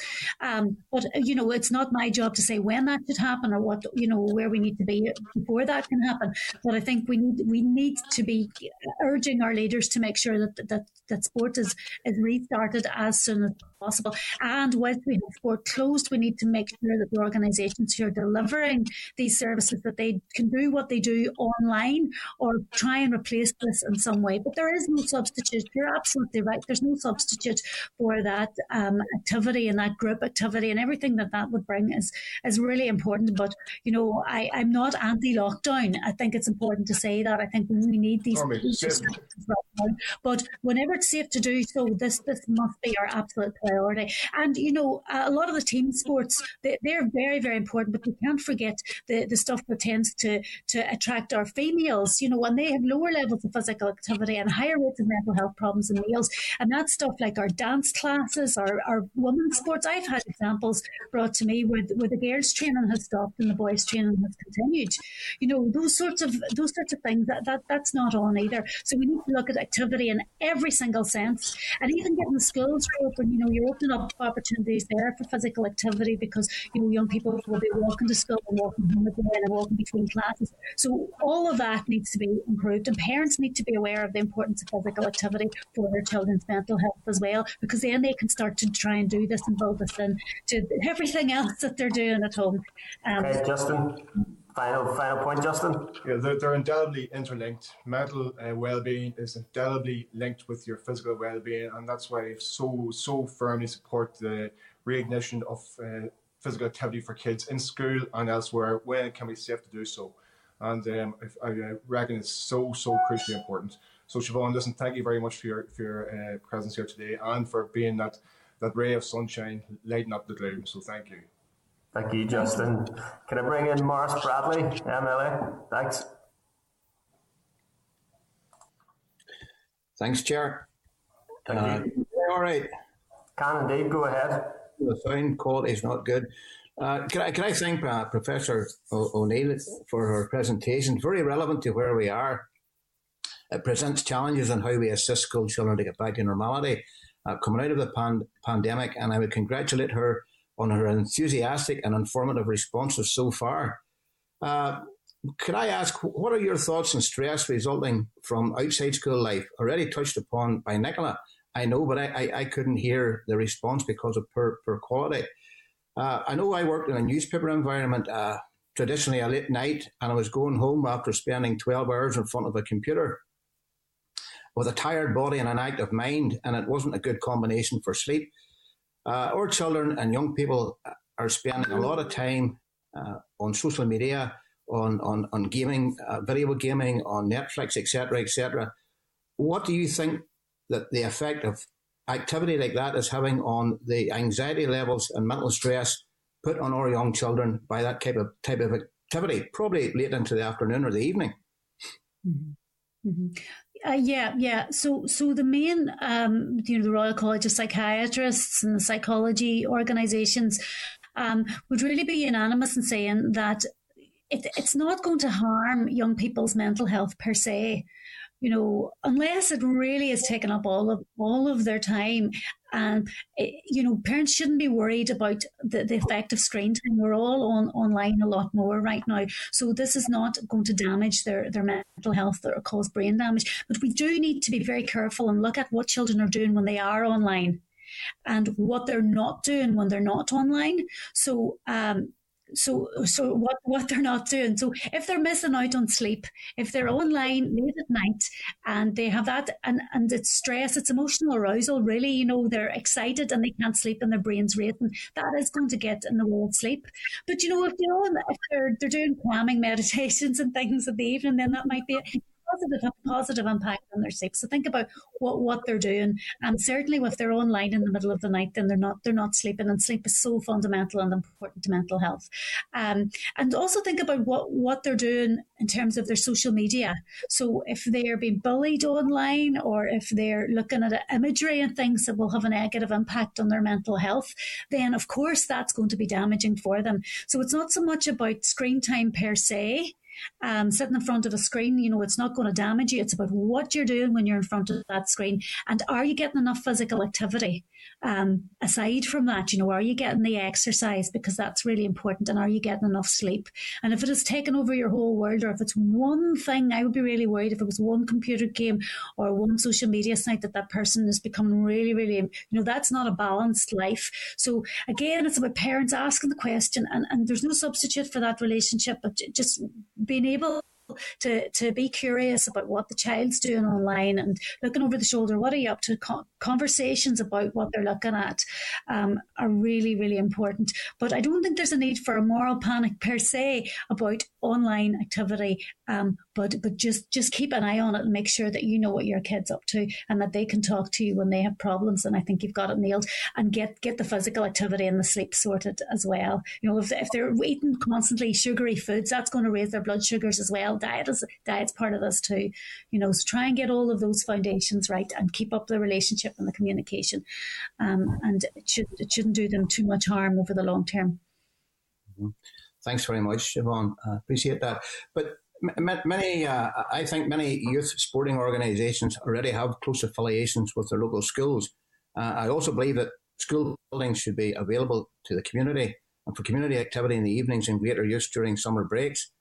Would you agree with me that a possible short-term start to reintroducing physical activity through local clubs, be they football, GAA, youth clubs, whatever, could be had through introducing open-air school-led summer activity programs in partnership with local youth sporting clubs and existing youth organisations?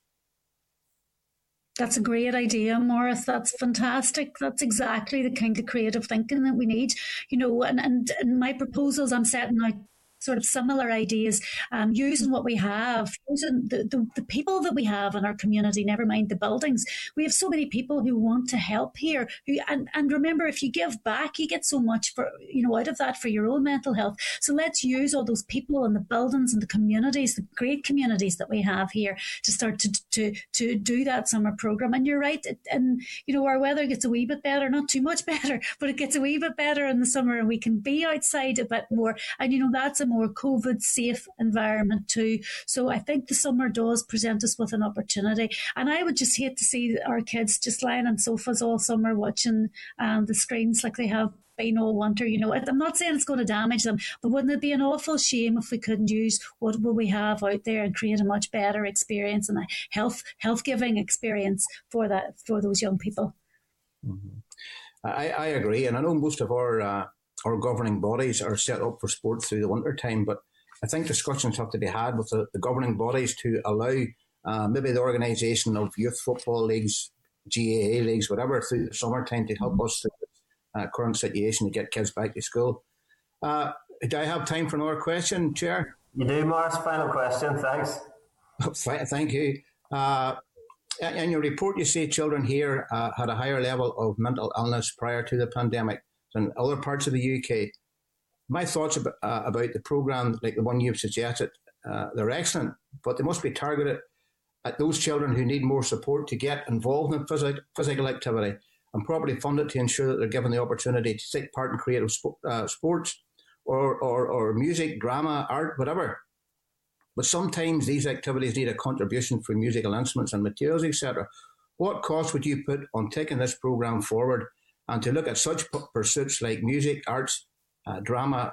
Would you agree with me that an immediate start to the reintroducing of physical activity as well as these related activities could be done through summer activities? Yes, I am not an economist, but I haven't done the sums just yet. And I would love to work with people to design this and to cost it out properly.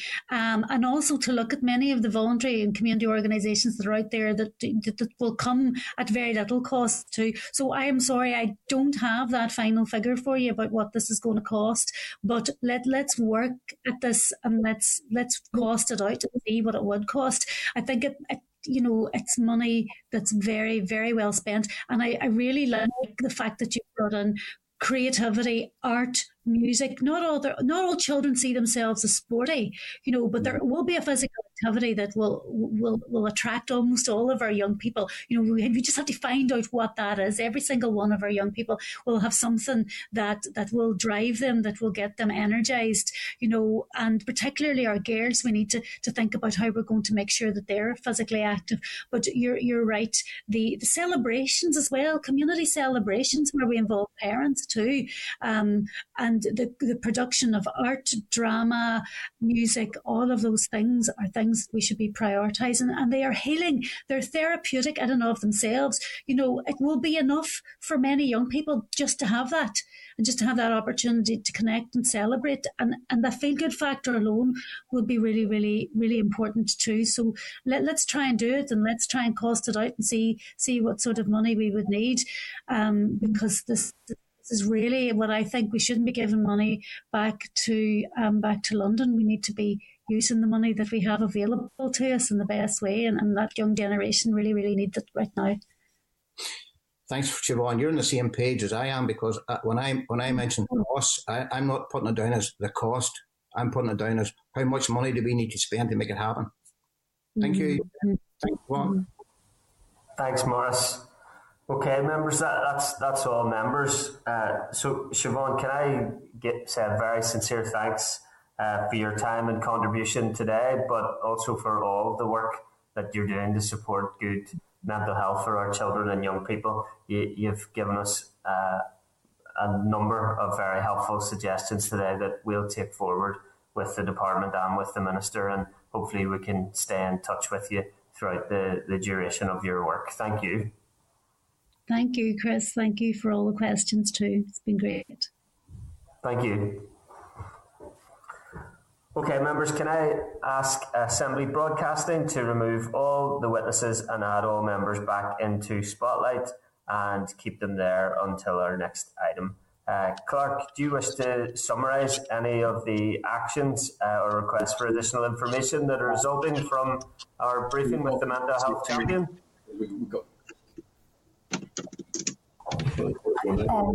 Clark, perhaps before you come in, can I just remind everybody that's just been brought into the spotlight to stay on mute? Okay, unless you're speaking. Evie, thanks.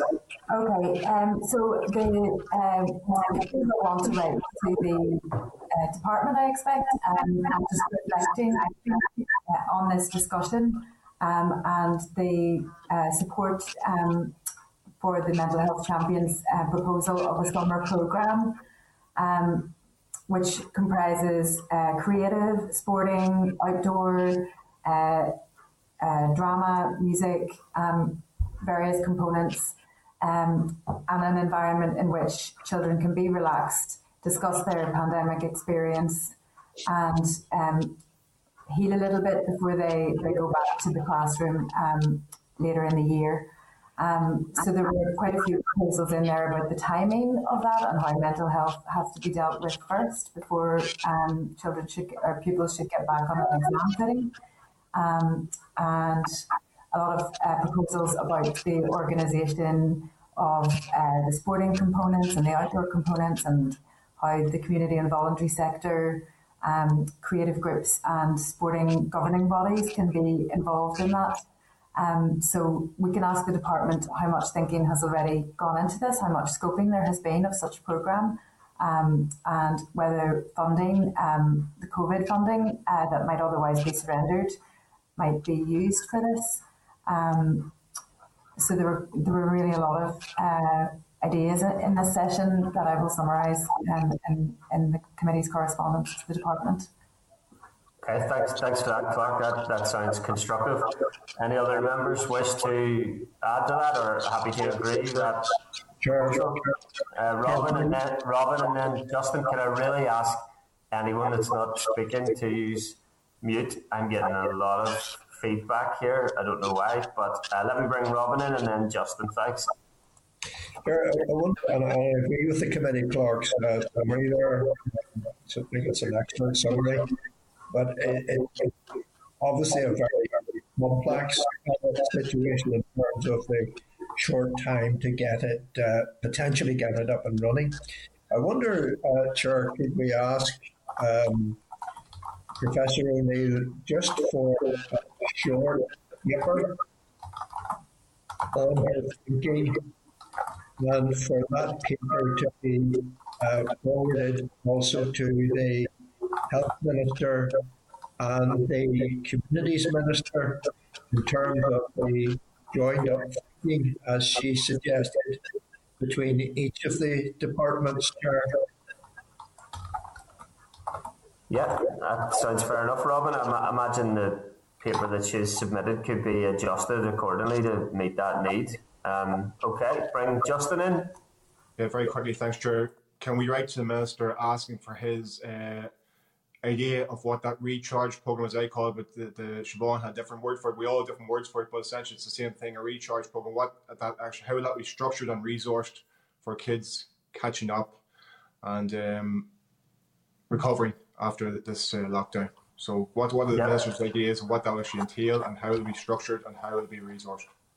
And also how he has connected with teachers and school leaders in terms of developing that program. I think, like Siobhan yourself said, Justin, we're talking about the same thing. It's essentially a children and young people wellbeing recovery program. So I'd be glad to write to that effect. Any other members wish to come in? Pat, go ahead there. Thanks, Chair. I mean, there have been a couple of programs set up. There was the Education Restart program aimed at helping wellbeing and so forth. And there was the Engage program, which was more focused on helping those who had fallen behind academically. But given the magnitude of the problem that's going to face our children and young people when schools go back, I mean, this calls for something much bigger than just throwing a few extra quid at either of those programs. And it needs some sort of coherent, integrated strategy to deal with the problems that are going to be there. And I think it's a discussion we should have with the Minister, whether we write them beforehand or not. I'm easy about that. But certainly the committee should have a view after having listened to Siobhan there about how serious a problem we're facing, that the Minister needs to come forward with some sort of an integrated plan, strategy, whatever it's going to be called, so that the problems we're going to face can be dealt with in a coherent way, rather than just throwing money piecemeal at different aspects of the problems that are going to be there. Chair, can I come in there on the back of that? Yes, Daniel, go ahead there. Thanks, Pat. I can appreciate where Pat's coming from in relation to this, but I'm just totally frustrated with a lot of these issues, because a lot of them were brought about by the inaction and lack of leadership from the Minister. So the Minister could resolve quite a lot of the issues if he would just act sooner and put the interests of our children and young people first. Like 11 plus, GCSEs, A levels, there's an endless list of how these important areas have been mismanaged by the Minister. And it's not deliberate, it's the simple fact that he has taken too long to do things. And when he does, it's reactionary and then leaving people in limbo. So if the Minister would step up sooner and show a bit of leadership, a lot of these issues could be averted very quickly. But I can entirely appreciate where Pat's coming from in relation to the need to have a plan in place. But I have no faith that the Minister's going to listen. He hasn't listened to this committee so far, and I don't think he's going to listen going forward. And I don't make any apologies for the bluntness of that. A lot of the issues facing young people in schools in particular are down to the failure of this Minister to act, Chair. Wouldn't entirely disagree with you, Daniel. And I think there are examples of not listening to the committee, and there are one or two where that has been the case. I think in particular of the work done in relation to period product provision, for example. So there are some instances there, and obviously we'll not want to stop because of to what extent the Minister is responding or otherwise. But yeah, I think members and the Mental Health Champions contribution today suggests that whilst a lot of responsibility lies with the Education Minister, there are other departments with responsibility in relation to this. And I think a children and young person's wellbeing recovery strategy, programme, action plan, it will of course need to be led by a minister, but I think you are looking at a cross-departmental approach necessary there in order to maximise the benefits of such an approach. So and maybe we could even consider a committee motion calling on the Minister to bring forward a more robust wellbeing recovery plan. But that's something that we consider. And in response to Pat there, obviously we'll have the Minister next week where we could raise that as well. Pat, you want to come back briefly, and then William indicated as well. So go ahead, Pat, and then I'll bring William in. Thanks. Okay, thank you. And I agree with what Daniel's saying. And I mean, I made the comment yesterday in the chamber that the Minister's a bit like the football manager who has lost the changing room. And I suppose the results of the Lucid Talk poll in terms of his popularity bears that out. He's the most unpopular minister in the executive, and he definitely doesn't have public confidence. So, I mean, in the absence of leadership from the minister, I think this committee has to stand up and give a bit of leadership and see what influence we can bring to bear on this massive problem that's coming down the tracks at us. Thanks.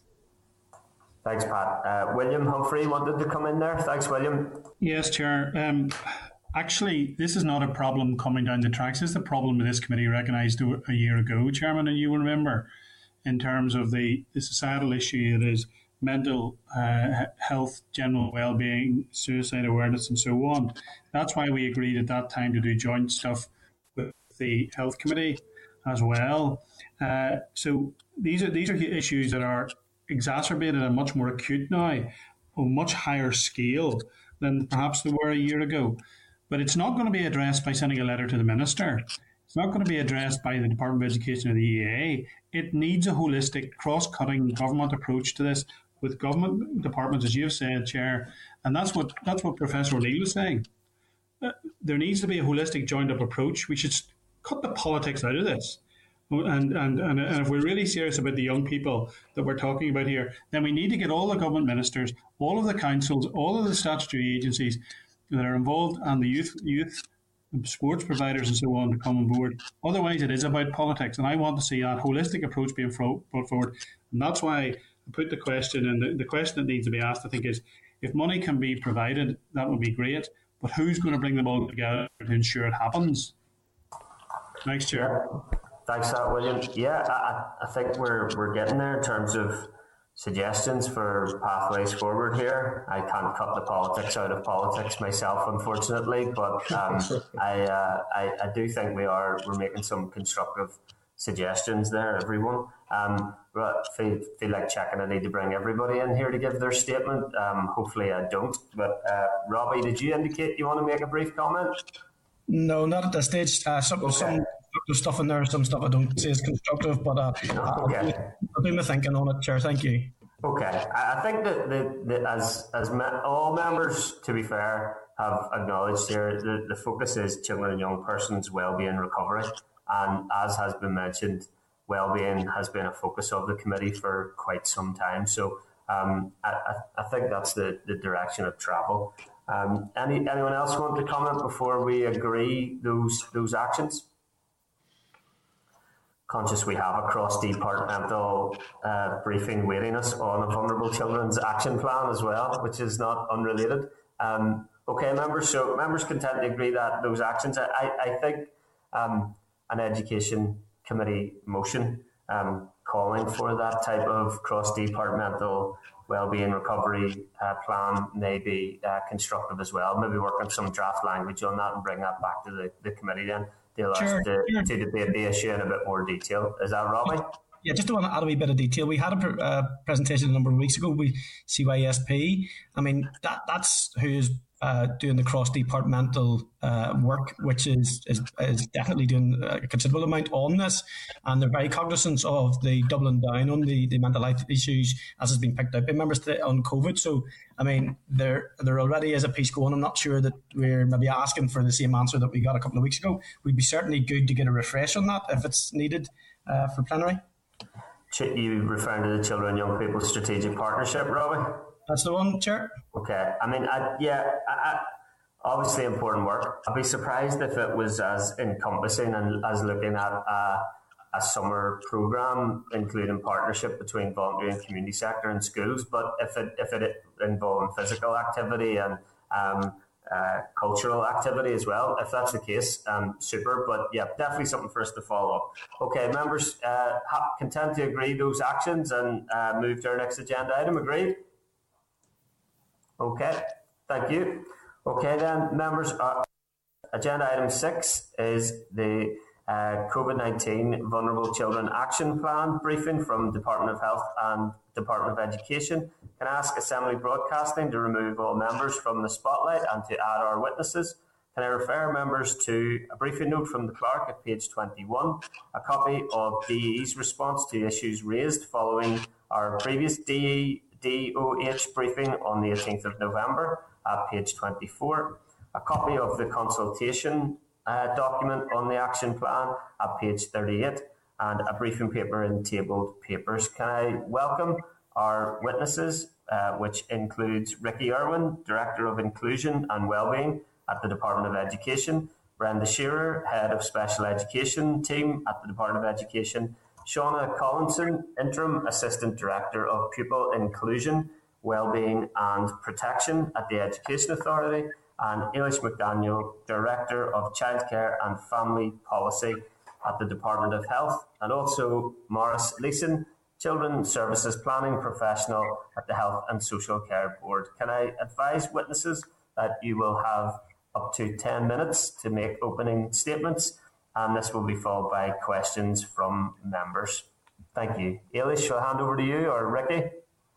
Okay, Chair, I started. Eilish, thank you. Eilish, thank you. Thank you, Chair, and good morning to members. My thanks to the committee again for a further opportunity to provide you with information on the Vulnerable Children and Young People plan, and particularly in relation to the outcome of consultation on the draft. As members are aware, the plan was developed with the support of the Departments of Health, Education, Justice, Communities and the Economy. By way of a quick reminder, I'll recap on what triggered the development of the plan in the first place and what as a group of departments we set out to achieve. As I explained on the 18th of November, at the start of the pandemic, the Department of Health initiated the weekly collection of data relating to children who come to the attention of Children's Social Services. It became apparent very quickly at the start of the pandemic that the number of referrals to Children's Social Services had fallen considerably below pre-pandemic levels. And in discussions with officials in other jurisdictions, we knew that the same pattern was emerging across the UK. This raised questions about the potential for harm to some children and young people who were no longer visible as a result of lockdown, and was one of the key reasons why we sought to get vulnerable children into schools in the earliest days. However, the trend reversed rapidly. By the 11th of May, the average numbers of referrals to Children's Social Services was consistently in excess of pre-pandemic levels. And this is a trend which was repeated during the circuit breaker, a fall in numbers followed by a spike. And it's now being repeated during the current period of lockdown, making access to school as important as it was back in March and April last year. The stated aim of the plan is to promote the safety and well-being of children and young people during the COVID-19 pandemic in the home environment and in the wider community. It also aims to strengthen the capability of children's services, not only to respond to current challenges and risks, but also to make preparations for the future rebuilding of services, alongside responding to further pandemic surges and associated restrictions as necessary. The plan recognises that there are risks facing children and young people in and outside of the home. It also recognises the pressures on children's services caused by the absence of staff personally impacted by the virus and the need to deliver services in keeping with public health advice. On the definition of vulnerable child, we cast the net widely. It's intended to include children and young people who were receiving support before the pandemic, as well as those who were experiencing increased pressure as a direct result of the pandemic. It includes children known to Children's Social Services, including children on the Child Protection Register, children in care, children on the edge of care, care leavers, and children placed for adoption. It extends to children in receipt of child and adolescent mental health services, those who have a statement of special educational needs, and those who are accessing education other than at school and in education nurture units. It also includes children who are not known to statutory or voluntary community support services, but are vulnerable because the family is under increased pressure as a direct result of the pandemic. Asylum-seeking and refugee children and young people whose parents have no recourse to public funds are also captured by the definition. The plan reflects how services have adapted and enhanced provision to continue to support children and families during COVID-19, as well as new actions that have been undertaken specifically to address some of the risks and the challenges. The plan was approved by the Executive and issued on the 18th of September for an 8-week consultation. We received 50 responses from a wide range of organisations, including voluntary and community and faith organisations, statutory organisations, as well as from local government, professional bodies, political parties, and from one of our universities. Those responses have been analysed by the Department of Health on behalf of other departments. Many respondents welcomed the plan and the actions in the plan. The majority of those who responded to the questionnaire agreed with the definition of vulnerable children and young people, the objectives of the plan and the actions in the plan. Respondents identified areas where they felt more could be done, and around 50% of those who responded had concerns that there are needs not being addressed. These included concerns about provision for children with complex needs, including a disability, autism and special educational needs. A number referenced how the loss of routines and support had led to an increase in challenging behaviour. The responses also reflected concerns that some children would be disadvantaged educationally in homes where parents are not equipped to support home learning, for example, those with lower literacy or numeracy levels, parents who don't speak English, or because of limited access to a digital device or adequate internet provision. Financial hardship and concerns around the number of families in poverty or being pushed into poverty by the pandemic for the first time were also highlighted. Respondents also referenced the isolation being experienced by vulnerable children, young people and their families. There were comments as well in relation to harm as a result of increased time online, concerns about gaming addictions, the impact of increased online time on children and young people's mental health, as well as the risks of sexual exploitation. The consultation responses and an analysis of the findings have been shared with other departments so that they can apply the learning to ongoing planning and delivering for vulnerable children and young people during this current period of lockdown and indeed in the future. Under the plan, joint working by departments has been facilitated, in particular between the Departments of Health and Education. The feedback from the consultation and evidence provided to the Education Committee has informed the development of the Vulnerable Children Contingency Framework, which has been put in place to ensure that effective education and associated health and social care supports are in place for vulnerable children and young people in circumstances where COVID-related restrictions impact on access to schools.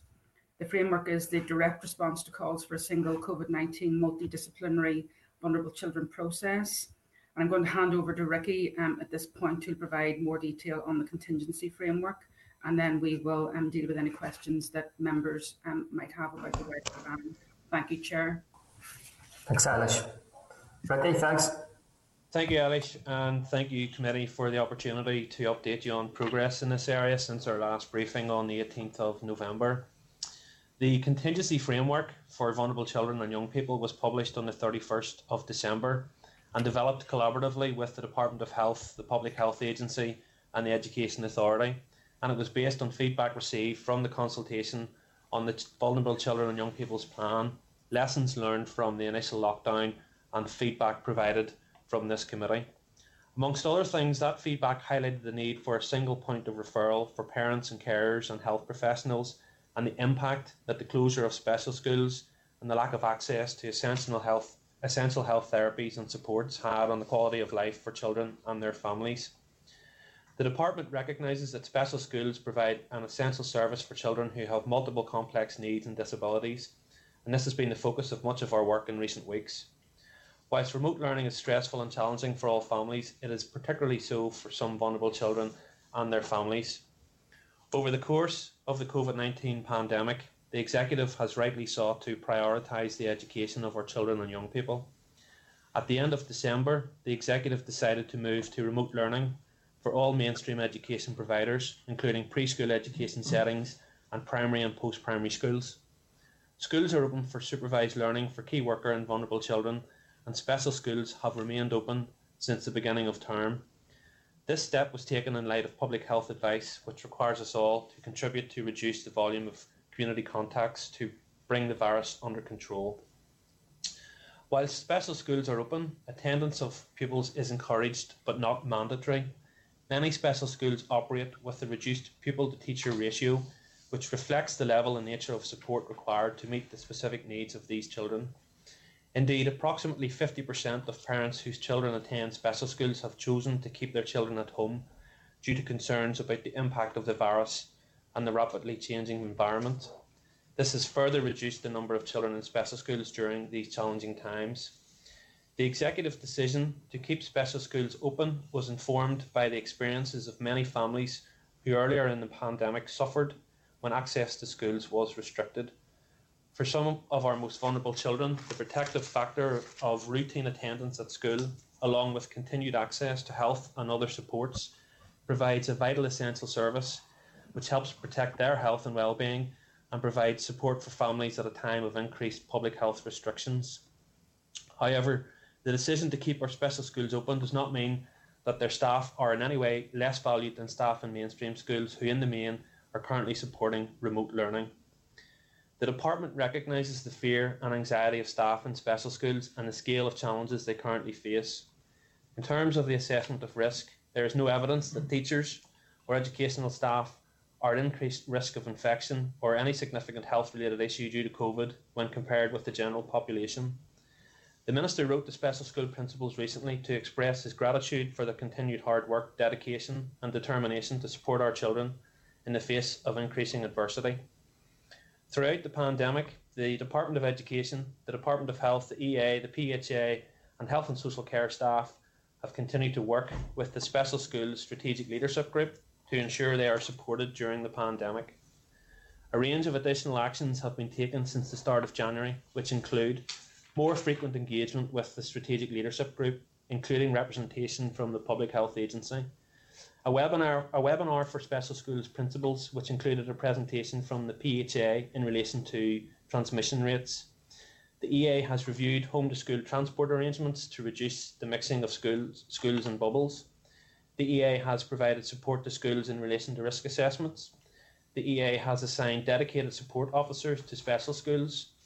An emergency staffing response has been put in place to support schools with staff shortages.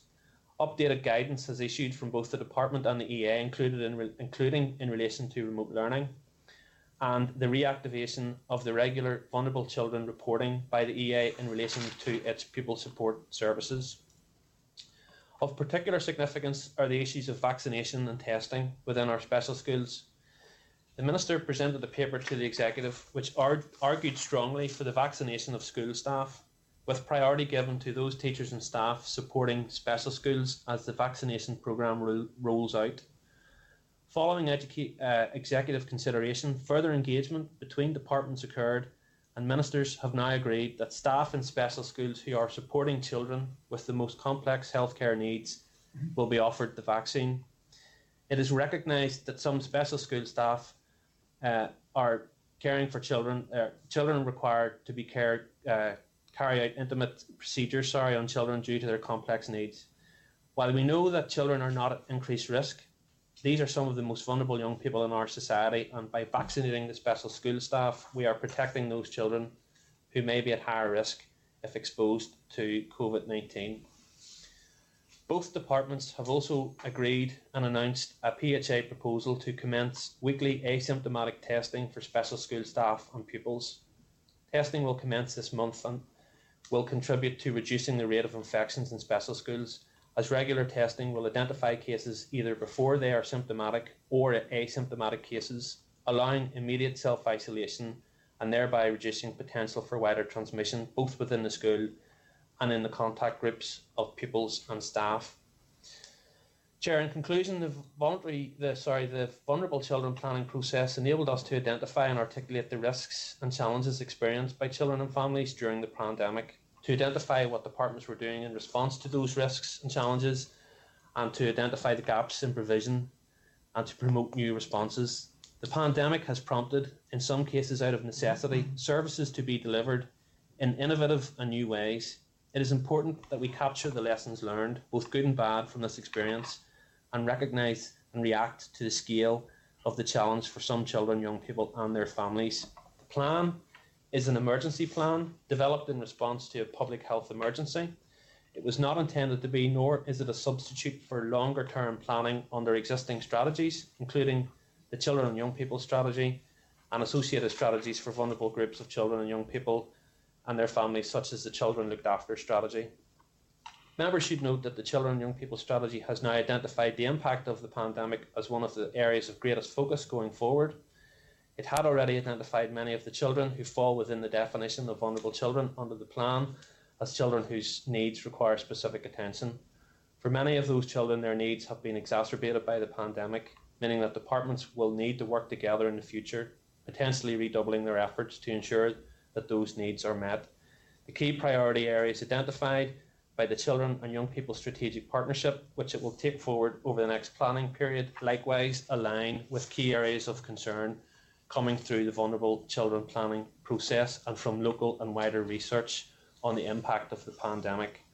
So they are children's mental health and emotional well-being, early intervention support for children with disabilities and their families, support to children whose well-being is being affected by disruption to their schooling, and contribution to strategic cross-departmental actions in response to food and fuel poverty, as well as locality-based service responses. Members of the partnership, which include all the key children's organisations across a range of sectors, will prioritise these 4 issues as a shared concern. They have committed to seek opportunities to work together and to coordinate activity to address these concerns. They will also share best practice and shared learning. And Chair, just to finish, I'd like to apologise for the lateness of the papers that were provided to the committee yesterday. That was my responsibility. In future, we'll endeavour to provide those papers in a more timely fashion. So happy to take any questions. Okay. Thanks for that. Thanks for the presentations. Obviously essential to have a Vulnerable Children's Action Plan in place. Good to see the departments cooperating together in relation to it. But it'd be remiss of me not to ask for my first question why it has taken a year of a pandemic to get the Vulnerable Children Action Plan in place. Ricky? Chair, I think the plan has actually been out for consultation, I think, since the latter half of last year. And the actions within the plan have been ongoing since the pandemic started. So what has happened with the consultation is it has helped us to refine those actions going forward, including the development of the contingency framework, which was issued at the beginning of the year. Okay. Do you accept this is coming too late for many children and young people who have complex needs and been experiencing harm throughout the pandemic? I think, Chair, what I would say is, and others can come in behind me, we certainly have learned a lot of lessons over the course of the last few months in terms of how we can improve our communication, in terms of how we can provide clarity on the support that is available and how it can be accessed, and also in terms of seeking input from stakeholders to that planning process. What we have clearly done over the course of the last few months is enhance the level of multidisciplinary and multi-agency working and cross-departmental working. That has continued to improve, and what we are seeing now is a much more coordinated response. I don't know, Eilish, if there's anything you want to say from health's perspective on that. I agree with Ricky. I mean, I think it is wrong to suggest that we're only putting the plan in place now. I mean, the plan has been in place throughout the pandemic. We took the opportunity to consult on the plan to make absolutely certain that what we were doing was the right thing to do. And, you know, were there other things where our attention needed to be focused on? That was the purpose of the consultation. And we will take the learning from that consultation and I think not only apply it to what we're doing under this plan, but I would propose to ensure that it is applied to the implementation of the wider children's strategy in the longer term, and Ricky has reflected that in his opening remarks. Okay. And can you provide us with an update with regards to the establishment of a Vulnerable Children Action Plan reference group that would include educators, health staff, parents, children and young people to ensure that inclusive approach to the implementation of the plan remains in place? Chair, I can give an answer to that question. We've been working to establish the reference group and have used the Children and Young People Strategic Partnership locality planning groups to identify parents who would be interested in taking part in this. We have a facilitator in place, and we are planning to have the first meeting of that group this week. We've also established a Children and Young People's group. Children and Young People's group is a little bit ahead of the parents group, and it's been reporting for the last 2 weeks on a weekly basis into our joint health and education forum to reflect the views of children and young people. And it's the intention then of Parents Reference Group will do exactly the same. Okay, it'd be great to get some of that detail in writing if possible in terms of progress that's been made in that regard. Okay, then, can I also ask when special school staff will receive the vaccination as announced recently? Chair, yes. So following the executive's decision and the announcement that was made a couple of days ago, we have been working with the strategic leadership group of special schools to identify staff who would be eligible. We have a meeting with special school principals this afternoon, and then I have a meeting tomorrow with the Deputy Chief Medical Officer, the PHA and the Education Authority to determine how this programme will be rolled out. We of course want to be able to roll this out as quickly as possible, and that is the intention of all parties concerned. Okay. I think this is a positive development, so I don't want to make it any more challenging for you than it is, Ricky, but the criteria set out included special school staff providing personal and intimate care. One would imagine that includes almost all special school staff, no? Chair, of course, the Department of Health are very keen that the criteria that they have set respects the principles of the Joint Committee on Vaccination and Immunisation, JCVI. So what has been agreed is that staff should be offered the vaccination if they are supporting those children and young people who have the most complex healthcare needs, which require the coordination and provision of support from education, health and or social care services within the school's setting. So we have a fairly long list, which is not exhaustive, of clinical interventions which would fall under that description. We are currently working with the strategic leadership group to identify the staff that would apply to. My hope is that would apply to a large proportion of those staff, but we haven't fully bottomed that detail out yet. Okay. Would it be more efficient to vaccinate all staff? I can't comment on the vaccination rollout programme, Chair. That's a matter for health. Okay, I think other members will maybe come in on that as well. Final question from me, Ricky, is has the department assessed the impact of non-school based learning on pupils at this stage? Chair, I understand that the Education and Training Inspector at ETI have commenced a survey of remote learning. So I understand there are actions underway to evaluate the quality of remote learning and provision. Okay, I think we'd expect a more advanced response than that at this stage. But the final question then, Ricky, I don't know whether you heard the Mental Health Champions evidence today or not, but clear calls for a children and young person's wellbeing recovery strategy and action plan. Can you update the committee as to whether the Department of Education has scoped or is scoping a wellbeing recovery strategy and action plan to include the like of a summer programme?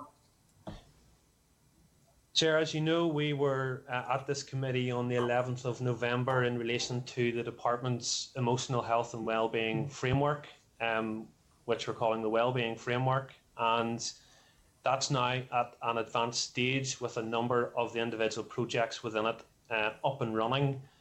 I believe I did catch Siobhan O'Neill mention that she was impressed with the framework, and we've welcomed her support on that, and we'll continue to engage with her as we move forward. In terms, and now that framework, as you know, was developed in advance of the pandemic, so it was not designed specifically as a response to the pandemic. However, it will play a key part. During the Restart programme, there was a wellbeing work stream that was established within the Education Authority, which has focused on supporting schools and pupils in terms of wellbeing support over the course of the last few months. I anticipate that wellbeing work stream will continue. We met yesterday. We are beginning our planning in terms of further restart, and we will engage more widely across the department and the education sector on the relevant actions that need to be brought forward. There was a wellbeing restart fund in terms of monies that were provided directly to schools to support pupils and deliver activities within those schools. Some of those monies are still available to schools, and I anticipate that those activities will continue to be rolled out over the course of the next few weeks up to the end of this financial year. Yeah, Mental Health Champion definitely did positively reference the wellbeing framework. However, concerns were raised about the adequacy of the funding allocated to that, and perhaps the lack of any future bids. Can you say anything more about the adequacy of funding available or bid for to implement a full pandemic-focused wellbeing framework? So we have secured £5 million per annum in terms of the education budget, and the Department of Health have committed a further 1.5 million per annum from the 21-22 year onwards. I think we talked about this at the committee on the 11th of November. We have a broad range of actions which have been developed between health and education right across the spectrum in terms of pupils, parents, schools and teachers. I think as we move forward with those individual interventions, we'll want to keep that under review, and if need is identified, I have no hesitation in saying that I will bid for additional funds if that's required. Okay. Maybe an update on the wellbeing framework in particular would be timely in due course then, Ricky. I realise we're focusing on the Vulnerable Children Action Plan today. Thank you. Sure. Can I bring in Deputy Chairperson Pat Sheehan, MLA? Thanks. Well, thank you, Chair, and thanks to all of you for your contribution this morning. A question has just occurred to me, and it's for the team in Rathgale there. Is there any particular reason why the four of you can't be working from home?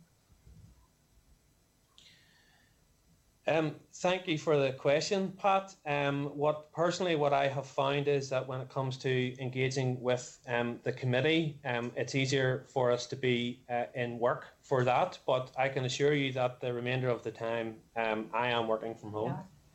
Connectivity is a problem sometimes with the Zoom calls. That you drop in and out of signals. Signals are bad at home. Yeah. Okay. And it can be quite bad in terms of the assembly broadcasting as well. So I don't think they're unique. If there are reasons to go into the office, I'm not saying you shouldn't. It's just curiosity as much as anything. Yeah. But in any event, going on to my other questions, and I want to pick up on the issue that Chris raised with you there at the end of his contribution in terms of what funding there would be to advance emotional health and well-being. And you referenced, Ricky, that there was 5 million extra from the education budget and another 1.5 million from health. And I mean, under normal circumstances, that might be adequate, although I would argue it wouldn't be even in normal circumstances. But we're in very abnormal circumstances. We're talking about 6.5 million to be divided between 1,000 schools, over 350,000 pupils and staff as well. Let's not forget about them also. So once that's all divided out, it's going to be pretty thin on the ground. And I'm just wondering what extra bids have been made for funding to take account of the emergency situation we're in at the minute, and and Siobhan O'Neill didn't disagree with me when I used the term tsunami to describe what's going to be facing us when the schools eventually reopen again. Thanks. It's a good question, Pat, and what I would say is on top of the monies that I mentioned previously, there was a further 5 million that was secured this year and distributed directly to schools.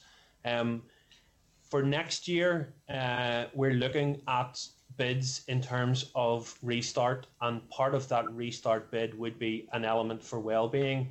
So I made reference to a group which the EA chairs for wellbeing. We met yesterday, we talked about this. It is our intention to put together a bid, again, for, I would have thought at least another 5 million, but potentially a lot more depending on the types of projects that we identify are required. So that would be in addition to the 6.5 million that would be there from next year if we're successful in those bids. Okay, thanks for that. It's not very clear, to be honest, Ricky. And I'm wondering, is there an acknowledgement of the enormity of the problems that are facing us? So, I mean, there are a number of issues we need to deal with. One, is there a proper integrated strategy between health and education in particular, but I mean, which may also involve other departments? And is there going to be adequate funding to support an integrated strategy which is going to deal with all the lost learning and all the emotional and psychological problems that children are going to have as a result of the difficulties and challenges that have been faced during the pandemic? There's definitely a level of work going on within the department right now in terms of scoping all of that out, certainly in terms of levels of lost learning. And as I mentioned, we are working with health and the EA in terms of the wellbeing aspect of that. We do have an integrated wellbeing framework which was developed between ourselves and health agencies, which we are about to launch, which I referenced earlier, which has a significant number of interventions, some of which have already started. I know as well that the Department of Health is working on a mental health strategy with a range of work streams within it, including for children and young people. I don't have the detail of that with me today, unless Eilish is able to speak a wee bit about that, but there's a significant amount of work being taken forward at that level as well. And I and the Department of Education are heavily involved in that broader mental health strategy for the entire population.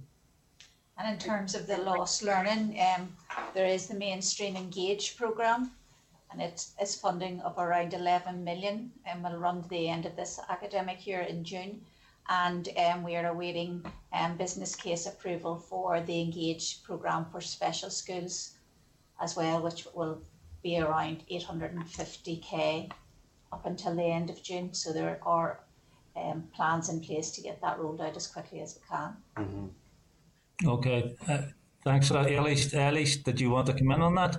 Yes, Pat, just to say that, I mean, there have been further investments made in mental health services as part of the implementation of the Mental Health Action Plan that was published last year by the Minister, and that included a mental health response plan as part of that. So there's 1.5 million put into implementing the Mental Health Action Plan, and that included some funding for a managed care network for children and young people. I mean, Ricky has said that we're currently consulting on a mental health strategy that started before Christmas, and members are probably aware of that, and it will run through to March of this year.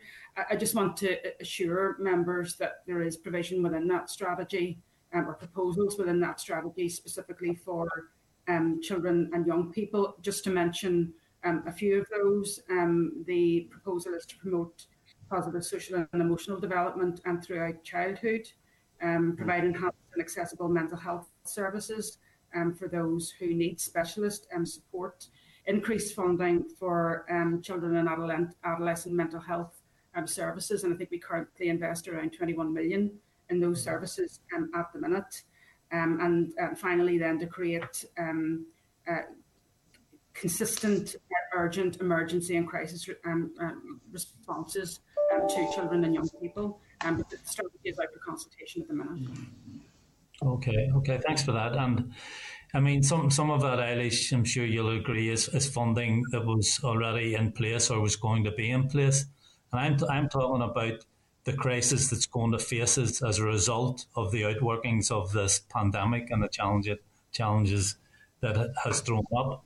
And I don't want to in any way denigrate the work you're doing, but I mean, it's our responsibility to scrutinise and hold the account, and we would be remiss in our responsibilities if we didn't do that. Now, one of the failures, as I see it, was that there was no contingency plan in place for vulnerable children during the October lockdown, during the circuit breaker.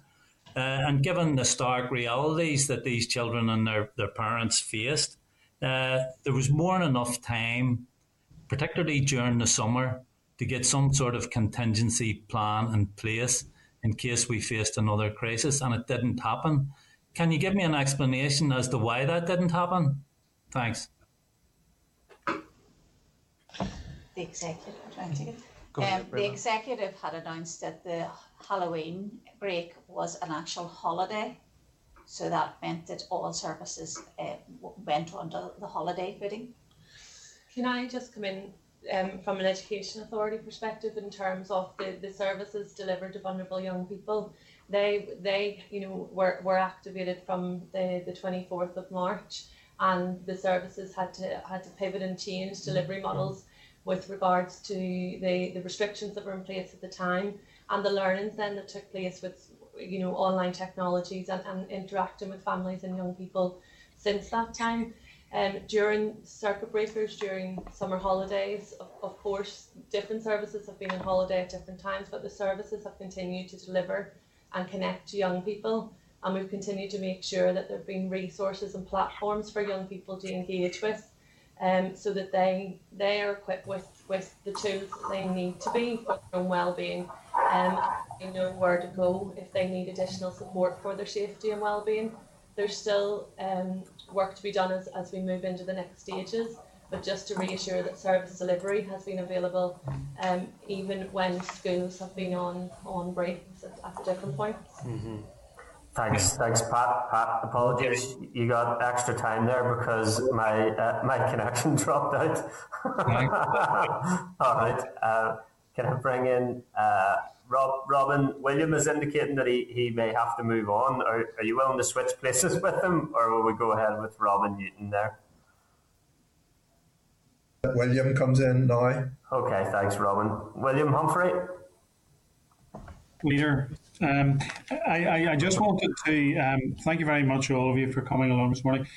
I don't have a question, such Chair, but I just wanted to reiterate the point of colleagues in relation to the presentation we've just had and the issue, huge issue we're going to face at the far end of this pandemic, which was an issue we faced beforehand, except it will be much more acute and much more sizable. And I do encourage the department to work with other government departments, with local councils and other youth providers, statutory, voluntary, sports and uniformed, in terms of getting a solution. And I suppose the key thing that I wanted to say was it is important that in terms of the children and young persons' wellbeing action plan, that we need to have someone to convene that. And I just simply wanted to make that point, Chair. Thank you, and thanks, Robin. Thanks for that, William. William, that was graciously brief enough that we'll maybe just go to Robin now as well, to be fair. Robin Newton. And can I thank all those present? Like others, I've actually lost connection, I think 4, maybe 5 times this morning. and the sound quality, particularly when Eilish was speaking, was very poor.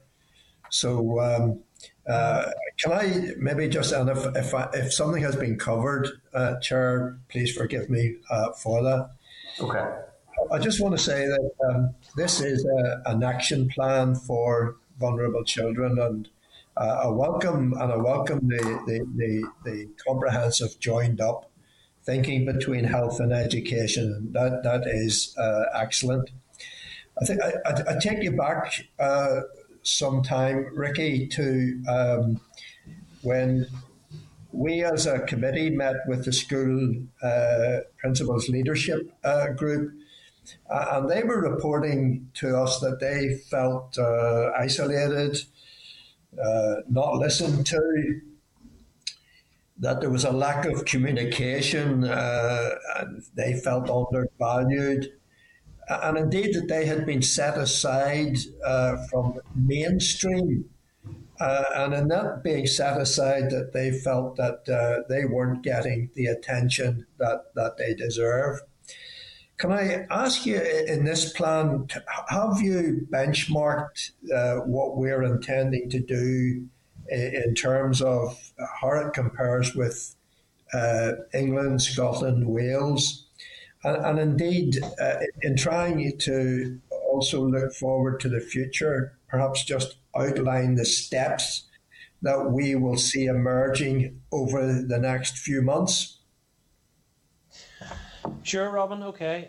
In terms of our engagement with the strategic leadership group of special school principals, I'm in touch with them on an extremely regular basis. We have now scheduled regular meetings with the entire group since Christmas, and indeed in the months running up to Christmas, we were already engaging with that group across a range of issues within the special schools, as have the Education Authority. So they have been heavily involved in shaping and informing our response over the course of the last wee while. As part of our development of the contingency framework, we did look broadly across the four nations and beyond in terms of what lessons are there out there and what can we bring into our planning and our thinking. And we have done that through our Joint Health and Education Oversight Group, which meets on a weekly basis, which effectively led the development of the contingency framework. So there has been a benchmarking and a looking across at other actions. And I suppose in terms of the future, it is our intention to keep our engagement with the special schools going forward on a regular basis. It's also our intention to keep our interfaces between the two departments and the respective authorities in place on a regular basis. And in fact, we have developed that during the course of the last few months to the point where we now have input coming in, as Morris outlined, in terms of the Children and Young People Strategic Partnership and the two reference groups for children and for parents. So we will continue to build on those processes and if there are things that we need to be responding to and planning for, that is how we will do it. Okay, so could I just ask you, in terms of how favourably do you feel that we are benchmarked against other areas? I think the circumstances are different. I mean, certainly the decision here by the executive to keep special schools open that was taken at the beginning of the new year would have been different to other jurisdictions, but one, of course, which we welcomed. And as soon as that decision was made, we moved very quickly to make sure that there was appropriate support in place for those special schools. I think other jurisdictions are now looking at their special school population and identifying them as a particular cohort that they would like to make sure that there's appropriate support in place for. So we will continue to do that benchmarking on a regular basis. And looking beyond what my responsibility is within the department, I know the broader Restart team within the department has been doing a lot of scanning right across the world in terms of the pandemic response and the education response within that, So we are constantly being given reports and various lessons learned and pieces of best practice and good practice that are being identified from other jurisdictions almost on a global basis, I would say. Yeah, and as you absorb those into Ricky, will we be gold medal, silver medal, or bronze medal? Robin, I wouldn't like to self-award on that basis for fear of being biased. I'll speak on behalf of the team and health as well then. Look, there are always things that we can do better. I think we've been very frank with you on that. We have learned a number of lessons. We will continue to learn, and we will continue to try and support our most vulnerable children as best we can. Don't ask me to give marks out of 10. Okay. No algorithms involved, Ricky. Okay. Thanks, Robin. Not. Thanks, Robin. Can I bring Daniel McCrossan in, please? Thanks. Thank you, Chair, and thank you, everyone, for your presentations and for answering questions so far. A few of my questions have been taken up, but I just want to follow on a few things. There was discussion with the about the Engage programme. I think it was Patchy who brought it up. But I'm just wondering about an Engage programme for nursery places. Is there one? Good question, Daniel. I don't know. I need to take that away and come back to you. There's not. There's not. Right. Well, there you go. Yeah, Ricky, just be bluntly honest. There's not. I don't know. Yeah. Well, it's a bit worrying because early intervention, we've been told all along, is key. So I'm just wondering why the department very clearly are neglecting early intervention. Well, Daniel, unfortunately it's straying beyond my remit within the department, so I can't answer in terms of nursery schools and Engage and that aspect. But I would be happy to come back to you with a more detailed response, and I'll engage with colleagues after this committee session. Yeah, but I know it's not at your feet entirely, but there's vulnerable children at nursery schools as well, and this isn't something that I'm bringing up for the first time today. This is raised continually and has been raised with quite a number of MLAs. So I don't know why we're sitting nearly a year into this pandemic where all of our children have been affected to some degree, some more significantly than others. Why we're in a situation now where the department hasn't done anything about this, where there's no Engage money for them. There's the Engage programme that's being rolled out for the special schools. A number of our special schools run from the 3 to 19 cohort, so they will be covered within the Engage money going out for special schools. But as Ricky says, the wider Engage programme, we wouldn't be over the detail and will provide an answer in writing to the committee. Right, Chair, someone's got their thing on mute and I can hear them typing. So Sorry, Daniel. Yeah, if everybody could ensure they're muted when they're not speaking, that aids the audio for the questioner and respondent. Thanks, Daniel. Thank you. Just in relation to what has been said, it is worrying that there hasn't been money allocated for these children. I don't think it's entirely acceptable. We're here today hearing a presentation about what has been done to the department, and I think you're leaving out a key aspect of that. But you answered, there's nothing in place as of yet, but I do think there needs to be something. In terms of following up on another point, vaccination, this is brought up by other members as well. Some special school staff are to be vaccinated and others won't be. From my understanding or interpretation of what has been said so far, how does the department intend to identify who should be vaccinated and who should not be vaccinated? How do you take into account the way many of these very vulnerable children interact with many special school staff on a daily basis? This will be complicated. Daniel, the criteria for the vaccination programme for special schools has been determined by the Department of Health.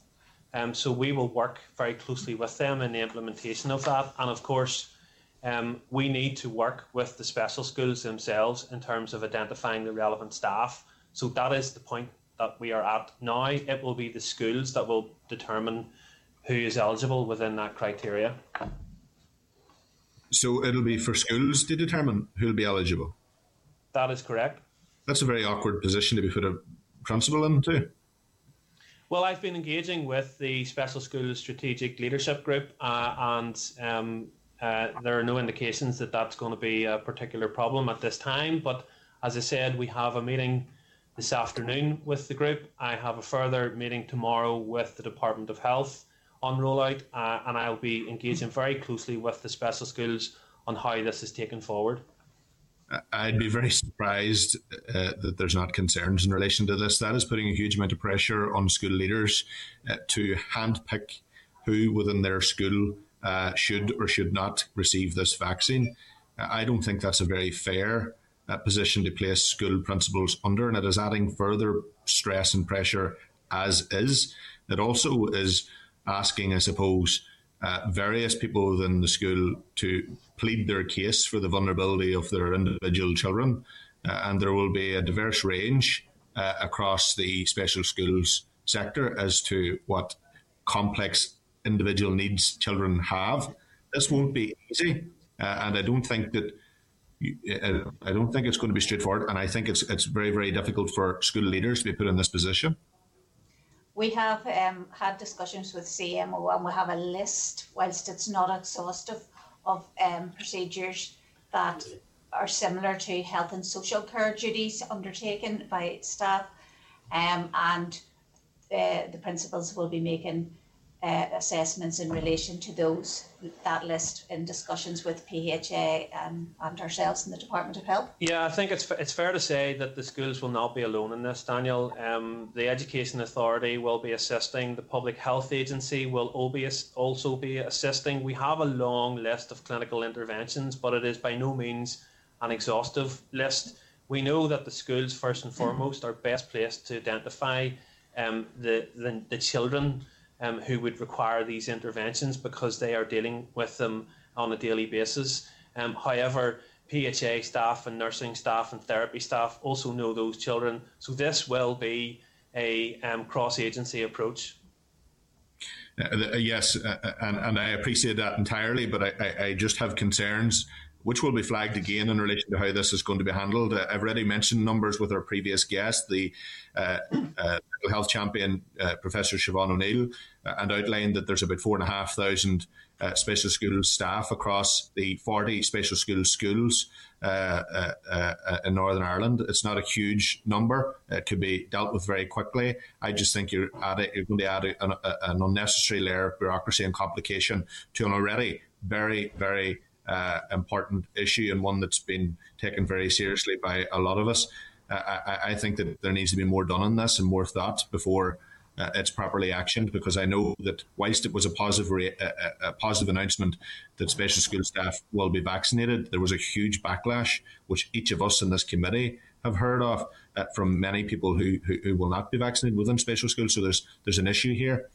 Just to jump onto a few questions, Chair, briefly. Yeah, final question, Daniel. Thank you. During the first lockdown, serious issues arose for vulnerable children when vital support services were no longer available to special schools, nor the children or their parents. What lessons have the department learned around this, and how do you intend to ensure that such mistakes do not reoccur?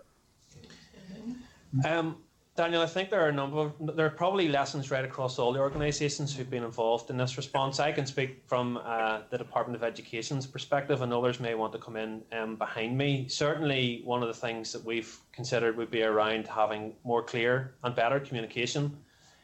We also want to be very clear about the level of support which has been provided and how to access that support. And we also want to make sure that we seek regular input from key stakeholders, for example, the Children's Law Centre, the Children's Commissioner, in terms of our planning processes. And when we put together the contingency framework, we did do all of those things. We also looked at enhancing our multidisciplinary and agency working. And I suppose from the department's perspective, they would be the main lessons learned, but others may want to add to that. Well, Daniel, I say from a health point of view that Ricky's quite right. The lessons have been learned, and we continue to provide services. We meet on a regular basis. to ensure that if there are issues arising, that those can be addressed. But I can assure you that those services continue. Okay. Chair, very brief point. There's a strong perception of disparity and provision within the special school sector. I just wanted to come in briefly there, and then I'll let you make your final point. Okay, Eilish. Yep. Sorry about that. We did make decisions in the first lockdown that we absolutely didn't make in this third wave. So using respite services as an example of services that were closed down first time around. Decisions were made not to do that from July of this year. And I'm not saying that those services are fully operational at the minute, because there are challenges to do that safely. But there were decisions made first time around that we have not repeated in this third wave. Okay, thanks. Final comment, Daniel. Yep, thanks. Just to continue, there's a strong perception of disparity in provision within the special school sector. Many believe that relative to the mainstream sector, the professionalism and skill set are not respected. They are not even trusted to operate their own budgets. What other resource or capacity do you intend to extend to special schools to address this clear disparity? Ricky, do you want to make a very brief comment on that, or anyone else? And then I'll bring Robbie Butler, MLA, in. Thanks, Daniel. Okay. I suppose I mentioned our engagement with the Strategic Leadership Group, during the course of the last year. They are the issues that have been raised. The group have also met with the Minister and raised those similar issues. So we have given a commitment that we will continue to engage with them and work through those issues as best we can. There are probably a broad range of issues that special schools have raised in terms of some of the funding arrangements and so on. But along with the EA, I can assure you that we will be working with them to try and resolve those. Thank you all. Thanks, Chair. Thanks, Daniel. Robbie Butler, MLA. Thanks. Thank you so much, Chair. Thank you, everyone, so far for your input. I'm going to perhaps sort of change the conversation a little bit, because there's quite a few other demographics and sectors within the vulnerable children that we haven't touched on, and who will have been impacted every bit as much, and perhaps even more, with regard to COVID. So, and I say this with due respect to the family that were impacted by this last night in North Belfast, but we still have a scourge of paramilitarism in Northern Ireland. My sympathy goes to the family in North Belfast. And yesterday in East Belfast, we had a group of individuals on the street, and it did look quite sinister. We have 284 individuals engaged in the START programme at the moment. Can you give us an update with regard to the any difficulties, or what has been done with regard to supporting those people and identifying other vulnerable young people that START programme might actually help and assist, given the fact that they haven't went away, Okay, Robbie, can I just start now? Yeah, Eilish, go ahead, and then we'll bring other witnesses in. Thanks. I don't know whether we're talking about the same programme here, but certainly feedback that I've received from the Department of Justice has indicated that there are still programmes up and running designed to actually target young people who might be at risk of becoming involved in paramilitary activity, organised crime or criminality, and they have continued to operate throughout the pandemic. Apologies, Robbie, if we're talking about something different. I now suspect that I am. Go ahead, Sean. Yes, I think, Robbie, if I come in, it's the Education Authority Youth Service who run our START programme. And whilst I don't have the full detail of it, you are right that we actually, there's a number of young people engaging with that programme, and we've got the formal links with PSNI and youth justice agencies in order to escalate and provide additional support, and formal links in with the third sector organisations, and ability to access CAMS for those young people as well.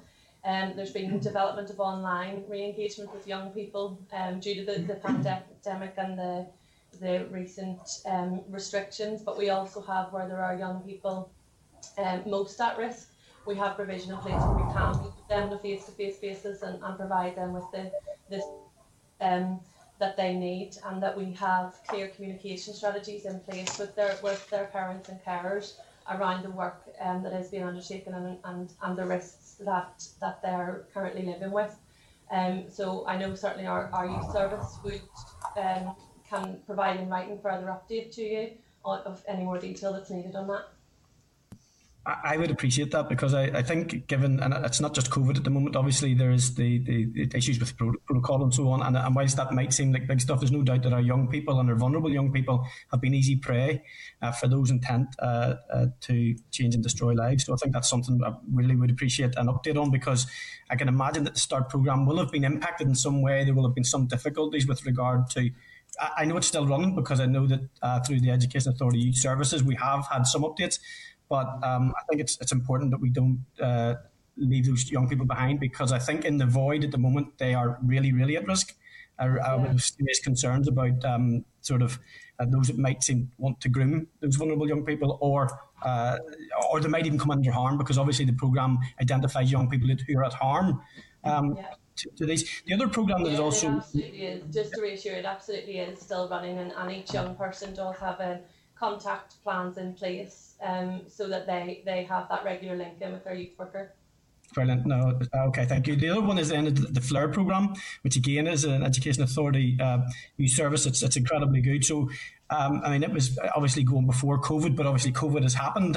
Is there any update on that? I think there's 149 receiving support. So, in terms of, is that down or is that up?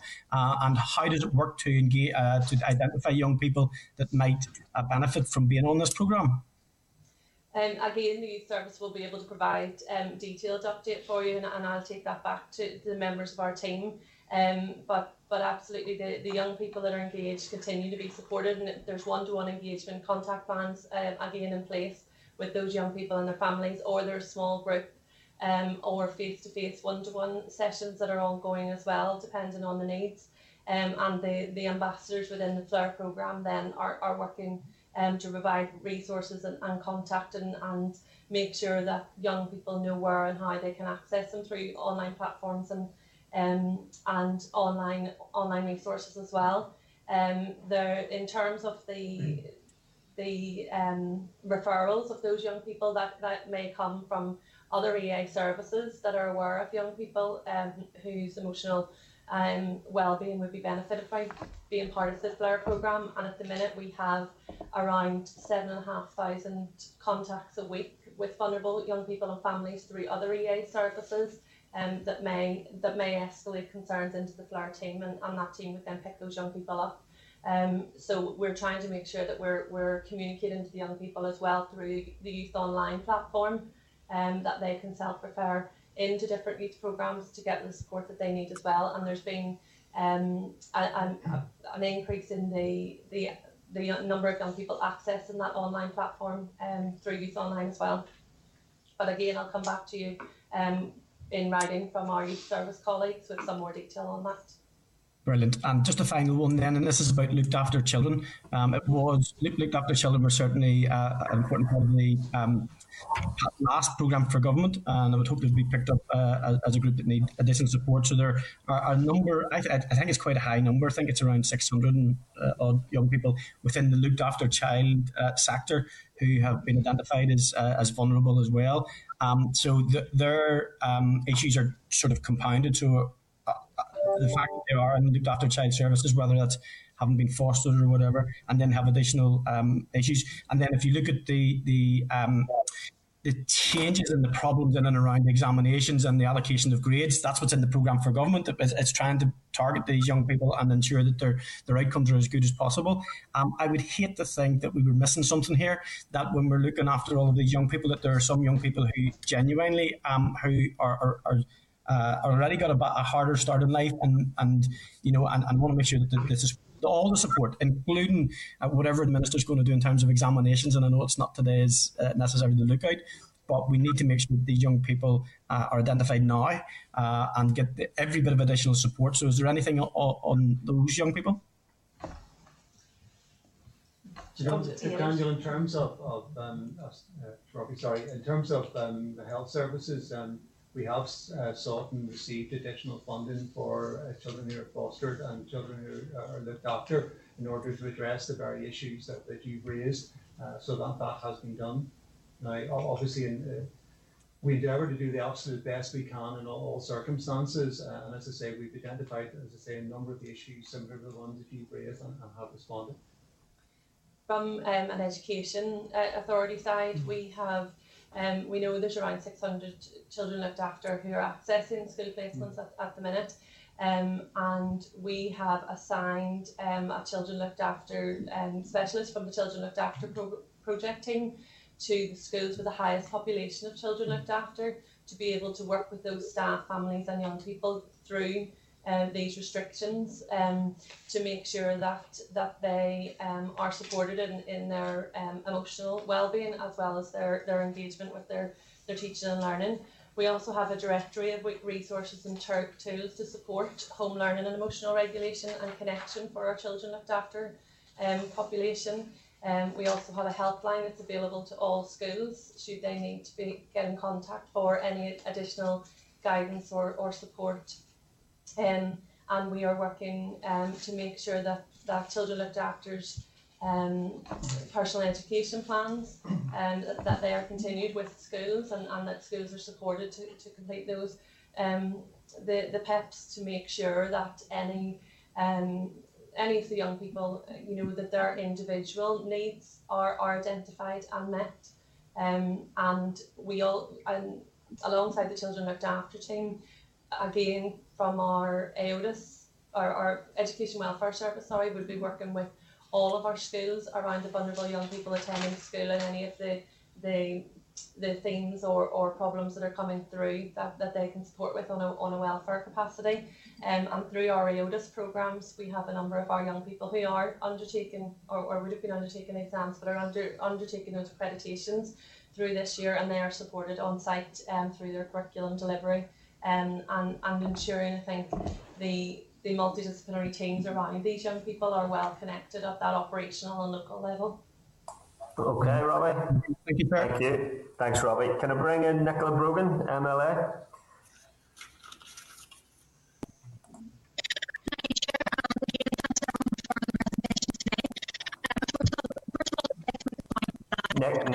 Nicola, sorry, I need to stop you. Your audio is incomprehensible there. Apologies. Is it worth logging out and back in again, maybe, just to see if we can change that? If you want to have one more go there, I'll check. But it was so that we couldn't understand what you were saying. Try again.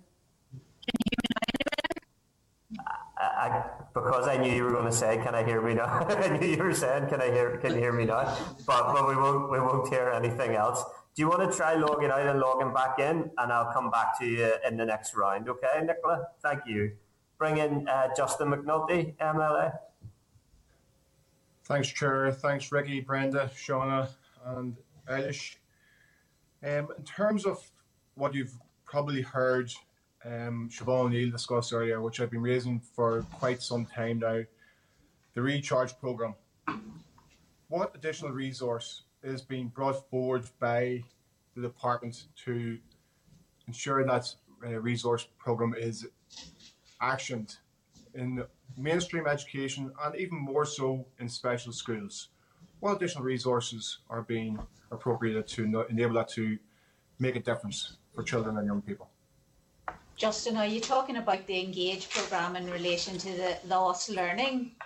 Well, the Engage programme has been enacted already, and I'd say it's from the feedback I've received, it falls way short of the mark in terms of actually making an impact to young people's lives.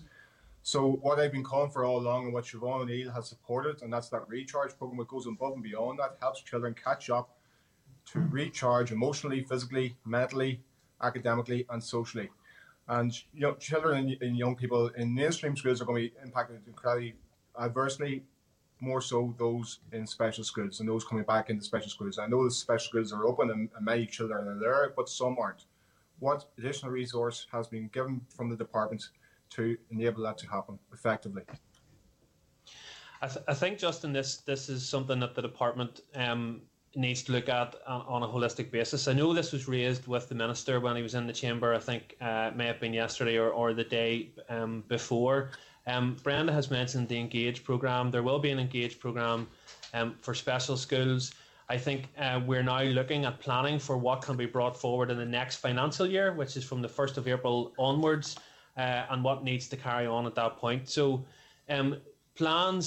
discussions are happening, plans are being made, and options are being considered. So, of course, all of that will be subject to securing the additional funding that's required to deliver that. And we don't have any certainty on our budget yet. I think you may have already received a briefing on the budget situation. So, of course, all of it will be predicated on that. But I can assure you that those conversations are happening and those plans are being made. Okay, thanks, Ricky. How many kids are in special schools today? Attendance is around 50%. It's just under 50%. It fluctuates. So you're talking in and around 3,000. Okay, and you have to all recognise the incredible work that's going on in special schools and the sense of fear that's been existing amongst staff around the PPE issue amongst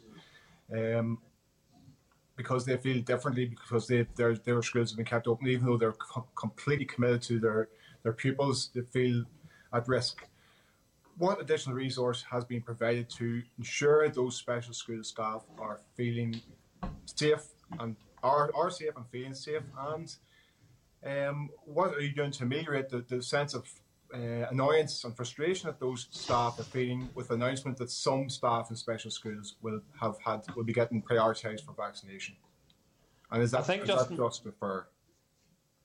So just in terms of support for special schools, there certainly has been an enhancement in the level of wraparound support for special schools. The EA has put in a cross-directorate approach in terms of supporting them for staff shortages, in terms of PPE, in terms of risk assessments, in terms of transport arrangements. There has been updated guidance. It's updated on a regular basis. The department has also been part of that. The PHA have been involved in terms of providing assurance around transmission rates and any additional mitigations that can be put in place. So also in terms of money, any money that's been required for anything, the schools have been told to engage with their dedicated cross-organisational liaison officers, their COLOs, and they have dedicated special schools officers, and they have finance officers. There's a whole network of support that has been put in place for special schools, and that will continue for the foreseeable. Just in terms of the vaccination, the announcement was only made a couple of days ago. We are still at the planning stage. I'm at risk of repeating some of what I've said earlier. But look, we are working with the special schools and the EA and the PHA in terms of the rollout of this. And of course, our minister was very clear that he made the case strongly for all school staff, and within that cohort for special school staff to have priority. So we're moving forward with the Department of Health on the planning arrangements on that basis. Just to stress again, they have responsibility for setting the criteria. They have to adhere to the JCVI principles. We have to work within that. So we will do our best within that framework to deliver what we can. Right, well, I would challenge who says what to follow within the JCVI regulations or recommendations. I don't believe that is necessarily the case. Why should we? They can make recommendations. We don't necessarily have to follow them. I feel concerned that for 14 months there's going to be no real dispensation for staff in special schools, and the feedback I'm getting from those staff is they do not feel safe and they feel that they've been abandoned. They feel that they've been forgotten about. I'm not going to labour that point, Ricky. That's how the staff feel in those environments. I want to talk to Eilish briefly in relation to looked after children, to children at risk. And Eilish, it's something that I've been very concerned about from the very outset of this pandemic. How are those kids? So, unfortunately, the number of looked after children has increased over the course of the pandemic. So we've now got 178 more children in care than we had in April of this year. But I just want to assure you that all of the supports necessary to support those children are and have been put in place. So they continue to be supported by their social workers, for example. And we have, as has been done in education, we have put additional resources, financial resources, into the looked after children system. So into foster carers, for example, we provided them with additional money. The majority of children in care are in foster care, as you know.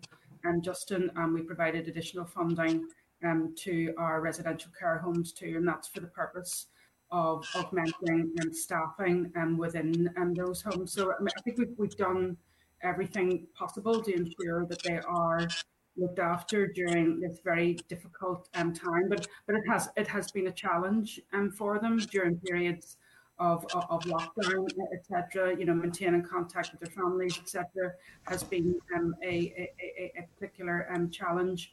But we have done everything possible to ensure that they have the maximum level of support needed at this particular time. I think we have to applaud our foster carers, our foster families. One of my neighbours, Big Pat McCullough and his family on Namacane Road, do that. And it's an incredibly important role. I know Robbie does that as well. And so we give them major credits. And in terms of those increased numbers, Eilish, has the system been able to accommodate them? How have you been able to accommodate those? And are they all well and safe? Okay, so in terms of where they're accommodated, so children in care will be either in foster care, and that includes kinship care, that can be in residential care. Some of them, unfortunately, spend periods of time in secure care. Some children actually remain at home with their parents while they are in care. The majority of those who have come into the system over the course of the pandemic are with kinship carers, so they're with family and friends who have put their hands up to look after children of family members and will be supported like other foster carers, non-kinship care foster carers, through the provision of foster care allowances, etc. So that's where the majority of them are. Some of them are in residential care too, Justin. But it has been a challenge. The system is under pressure, given the increase in the numbers. If you take it that an average children's home might have around 5 children in it, that's the equivalent of about 30 additional children's homes. That's not what I'm saying. That's not where I'm saying they are. But that's the magnitude of the number that have entered the system. So, okay, Justin, just need a final question, Justin. Thanks. I'm just really concerned about what you're telling us here, Eilish. You're saying there's been family breakdown as a consequence of this pandemic, and that's very, very worrying for society. It's very worrying mostly for those children. And I'm hoping, and I want reassurance from you that those children have been having the system's arms wrapped around them with care and love and attention to make sure they feel safe and make sure they feel cared for and make sure that they know that society is looking out for them. Is that the case, Eilish? That's the responsibility of the social care system, so that's why we have social workers allocated to each of these young people, Justin. So, as far as I can, I want to assure you that those children are being provided with the best level of care that we can possibly give them, regardless of where they are in the care system. Thank you very much, Eilish. Very important work. Thank you. Thanks for those questions, Justin. Thank you. Can I bring Nicola Brogan back in? Thanks, Chair. Hopefully you can hear me better now. Can indeed. Thanks, Nicola. All right. Thanks, everyone, for your presentations today. I'd just like to make the point that I think nursery schools should be included within the Engage programme as well. We all know it's a crucial stage in a child's development, so we should be supporting nurseries as best we can and to the same kind of level as other schools. So we'd back that. I know this has been discussed extensively this afternoon, but in light of the decision to make the vaccine available to staff providing close personal care to children in special schools, a move which I fully welcome. In fact, I think should be given to all staff within special schools. But Eilish, maybe this is for you. Do you think further consideration will be given to those providing childcare to very young preschool children who also work closely with those in their care? You're on mute. Yep, Eilish, sorry, you're on mute there. Apologies. No problem. Thank you. Representations have been made on behalf of the childcare sector to have them included in the vaccination programme, and we brought that to the attention of Patricia Donnelly within the department who is leading on the vaccination programme. Unfortunately, we're not at that stage at the minute. I think there is potential for individuals in certain occupations to be included in the programme at a later point, but we are not there yet. Nicola, there may be some disabled children in childcare, and Ricky and I have had discussions about how those childcare settings are potentially brought into this phase of the programme alongside special schools. Thanks for that, Eilish. I suppose I accept that you've raised it with Patricia Donnelly's rolling out the vaccine programme, but I do think it's so important that the childcare sector isn't overlooked, in all of this here. But thank you for that. Another point I wanted to raise was the rollout of digital equipment. The equipment and support is being limited to children in receipt of free school meals. Does that criteria capture the need amongst children with special educational needs, and should the criteria be widened? What do you think? That's probably one for the department here, Nicola. I have an update on the latest position in relation to the provision of devices, including, the further allocation of 17,700 additional devices to go out this month. And up to the 15th of February, there were around 11,000. In terms of the criteria, I don't have the detail. I know support was targeted at disadvantaged and vulnerable learners, that is those who are entitled to free school meals and have special educational needs, or are newcomer or looked after children, or are considered vulnerable. And priority was given to pupils who are now in years 4, 7, 12 and 14. And all requests for devices from the priority year groups have been met. And then the priority group was extended to include disadvantaged and vulnerable pupils currently in years 11 and 13. We'd be very happy to respond in writing to the committee with your particular question, if that would be helpful. Yeah, that'd be great, Ricky. Thank you. That's me, Chair. Thanks very much. Thanks, Nicola. Can I bring in Maurice Bradley, MLA? Thanks. Maurice there? Nope. Okay, I don't think Maurice is there. If we get him back in the next 30 seconds, I'll try and bring him back in. Otherwise, folks, can I say a very sincere thank you for your time today. Had a raft of questions there, and it's obviously a vitally important issue that we make sure the support is in place for the most vulnerable children in our community. So we wish you well in your ongoing work in that regard, and look forward to being kept up to date in relation to progress being made. Thank you. Thank you.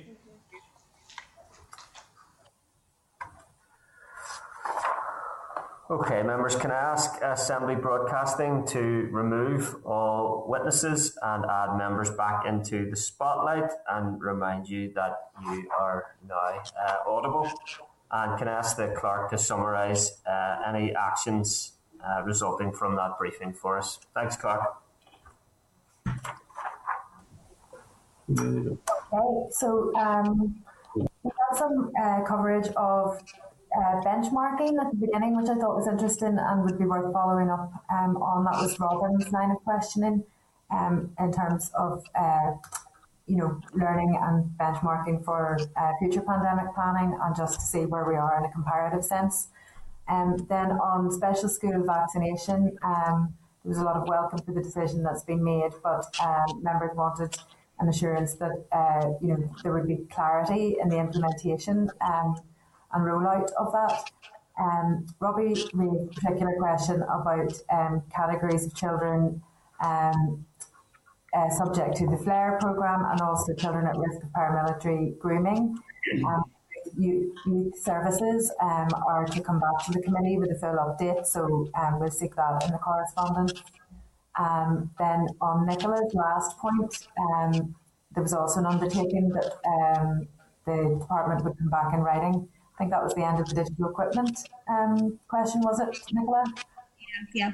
Just about widening the criteria, maybe. Say again? Just about widening the criteria. Okay, perfect. So I will listen back to just pick up anything additional because there was a lot of toing and froing on the teams about coverage and people falling out and getting back in again. Members, do you have anything else that you want to be reflected at the end of that evidence session? Sorry, Clerk, my line's bad, so I'm getting bits and pieces. Just, did you mention engage for nursery places there? I didn't. No, let's add that. Yeah, let's add that. I think that has to be added, definitely. The department can't preach about the importance of early intervention and then entirely neglect that, particularly at the most crucial time. So I think that needs to be quite strongly made to this committee. Okay. And I mean, the other, like the initial conversation at the beginning, are members content to take that up with the Minister next week? Yeah, I think we could write to the Minister in relation to that as well to get a response, but absolutely can raise it next week as well. Okay, great. Thank you. Any other members want to come in on those actions? Nope.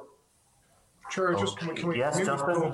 Can we maybe probe that issue I was raising with Elish there, just in terms of the family breakdown? And I know it's not necessarily an issue for education per se, and this, I'm putting this out there. Can we get to some clear figures in terms of how many kids are in school whose families have now been broken down as a consequence of the added pressures that are brought around by this pandemic? Yeah, get some data from Elish around looked after children in school, during the pandemic, Justin, yeah. Okay. Okay. Yeah. Okay. Any other actions, members? No. Okay, content to agree those actions, agreed? Okay, thank you.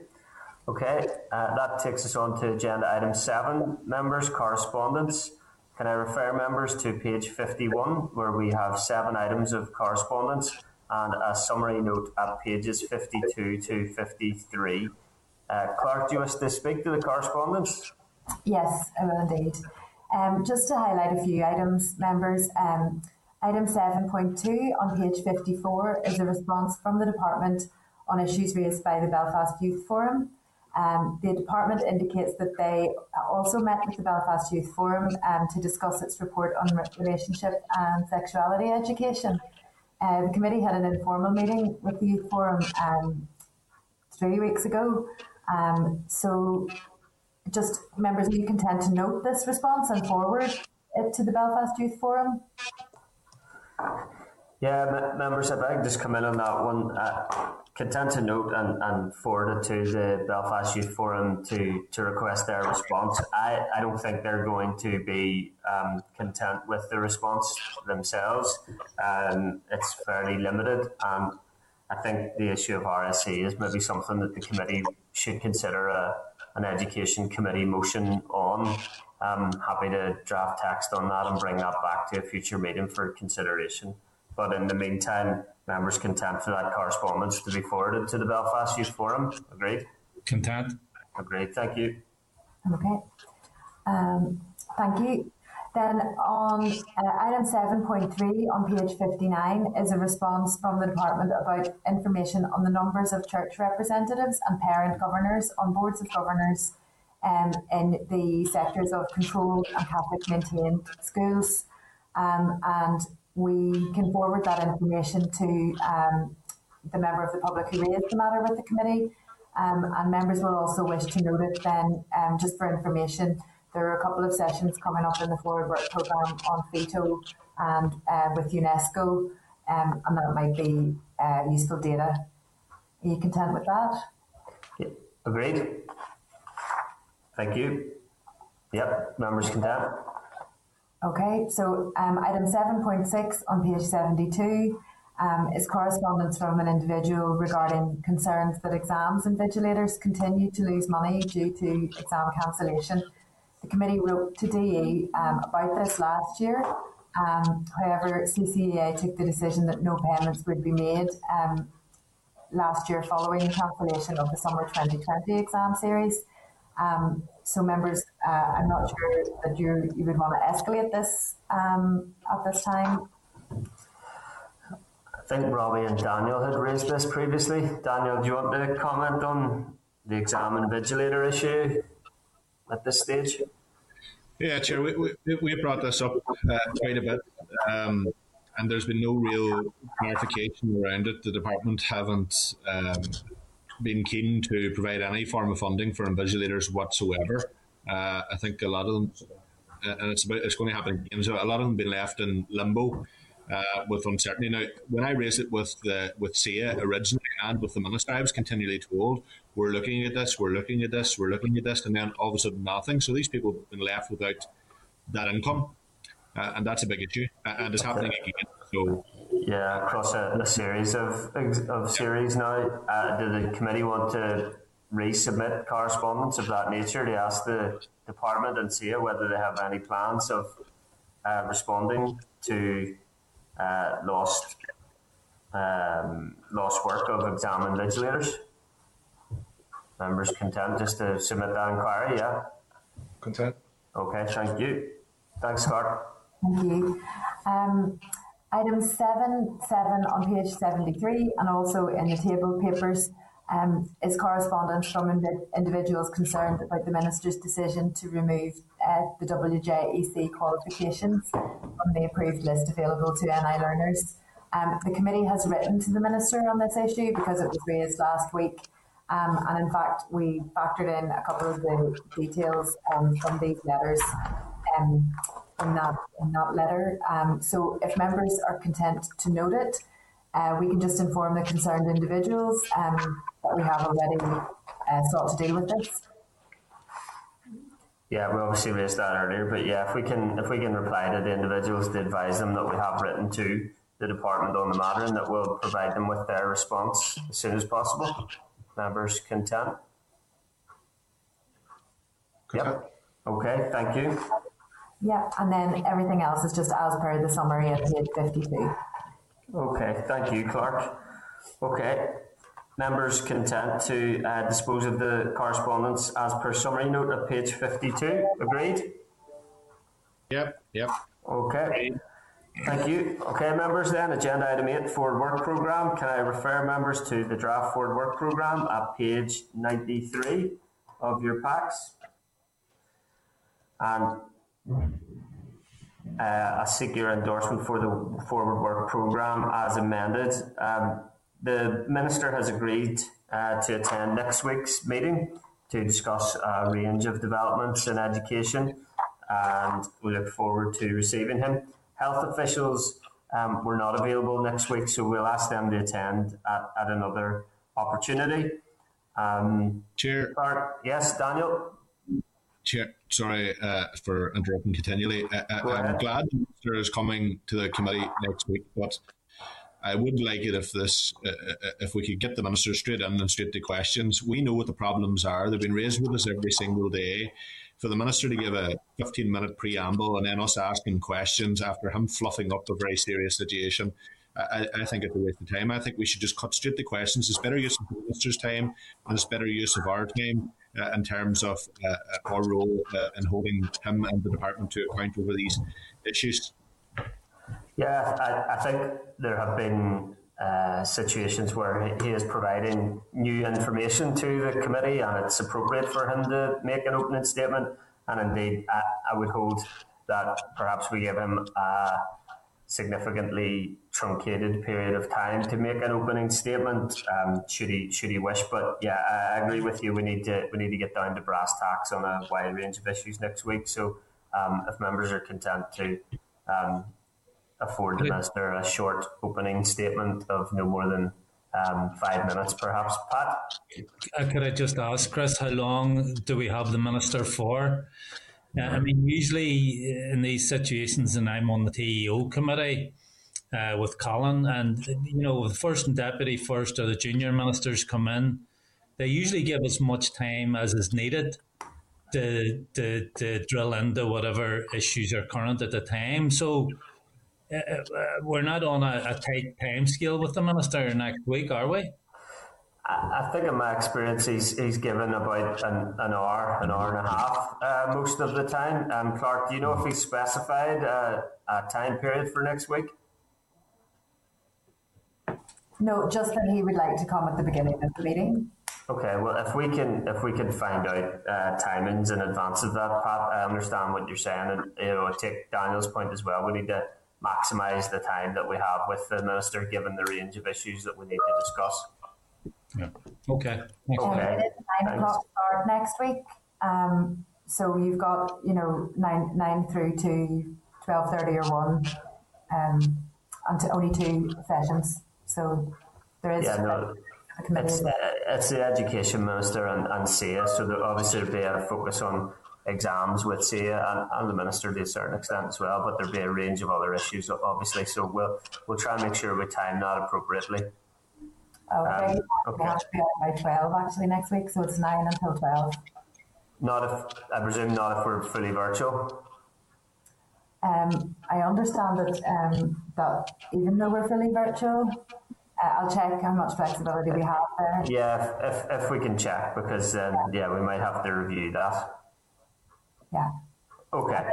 Thank you. Clark, do you want to speak to some information on the Forward Work Programme with regards to the Education Authority? Education Authority was due to attend committee on area planning for special and mainstream schools on the 10th and the 24th of March, and the consultations have been extended on the 12th of April. So the 10th and the 24th of March are now free slots, is that right? That's correct, yeah. So if you look at the Forward Work Programme just now at page 93, you'll see that leaves, we've got a gap on 24th of February, also then on the 10th of March and the 24th of March. So just in respect of items that members might want to bring up the programme, there is some flexibility there. And I know restraint and seclusion was one issue that we had previously scheduled and could usefully come back in on any of those dates. Also, the 24th of February, there's a UN Convention on the Rights of the Child kind of reporting week that week, so the committee may want to have a thematic link up there. Okay. Yeah.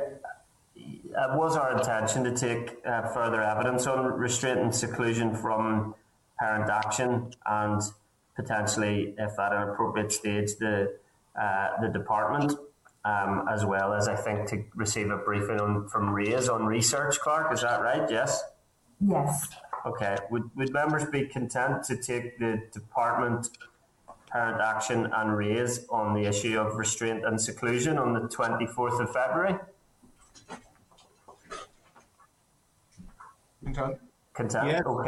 Okay. And then we also then have March. We don't need to agree this today per se, but we would then have Wednesday the 10th of March and Wednesday the 24th of March free. I was of a mind, and I think I mentioned it previously, that maybe we'd like to take a session on children and young people's voices, where you could, for example, on the Wednesday 10th of March, perhaps invite the Northern Ireland Youth Forum, the Secondary Students' Union Northern Ireland, and maybe any other children and young people's umbrella organisations we deem to be appropriate. Is that something for us to consider, members? Absolutely. Agreed. Okay. So, Clark, maybe we could think about a children's and young people's voice themed session for Wednesday the 10th of March, and we'll return on Wednesday the 24th of March. The only thing we might need to bear in mind is hopefully we will have a return to school in some of those dates as well, where we may need to bring the minister back. But Clark, are you happy to provisionally book those sessions from today? Yeah. Yes, I'll check people's availability. I suppose we can't, sure. set it in stone today in any case. So just to come back to the timings for next week, we begin at 9 o'clock, and we can go on a bit longer because we don't now have to leave time for the room to be clean. Okay. So there is a bit more leeway with the virtual meeting. Okay, that's helpful. Okay, members content to agree the Forward Work Programme at this stage? Agreed? Agreed. Thank you. Okay, members, any other business? No. No? Okay, then our meeting next week then is scheduled for 9 a.m. and if we conduct it via Starleaf, that gives us more time with the Minister and SIA as well. So I appreciate everyone's patience and cooperation with Starleaf. Maybe we'll review that offline further to today just to check that we are overcoming some of the challenges. And if not, then we can consider whether we need, and it is essential for anyone to be physically present in a meeting room or indeed via a wired PC at the Assembly. But next meeting, next Wednesday at 9 a.m. And members content to keep me posted on the suitability of Starleaf, then the meeting does now adjourn. Thank you, members. Thanks. This is the Northern Ireland Assembly Senate Chamber Programme Sound. This is the Northern Ireland Assembly Senate Chamber Programme Sound.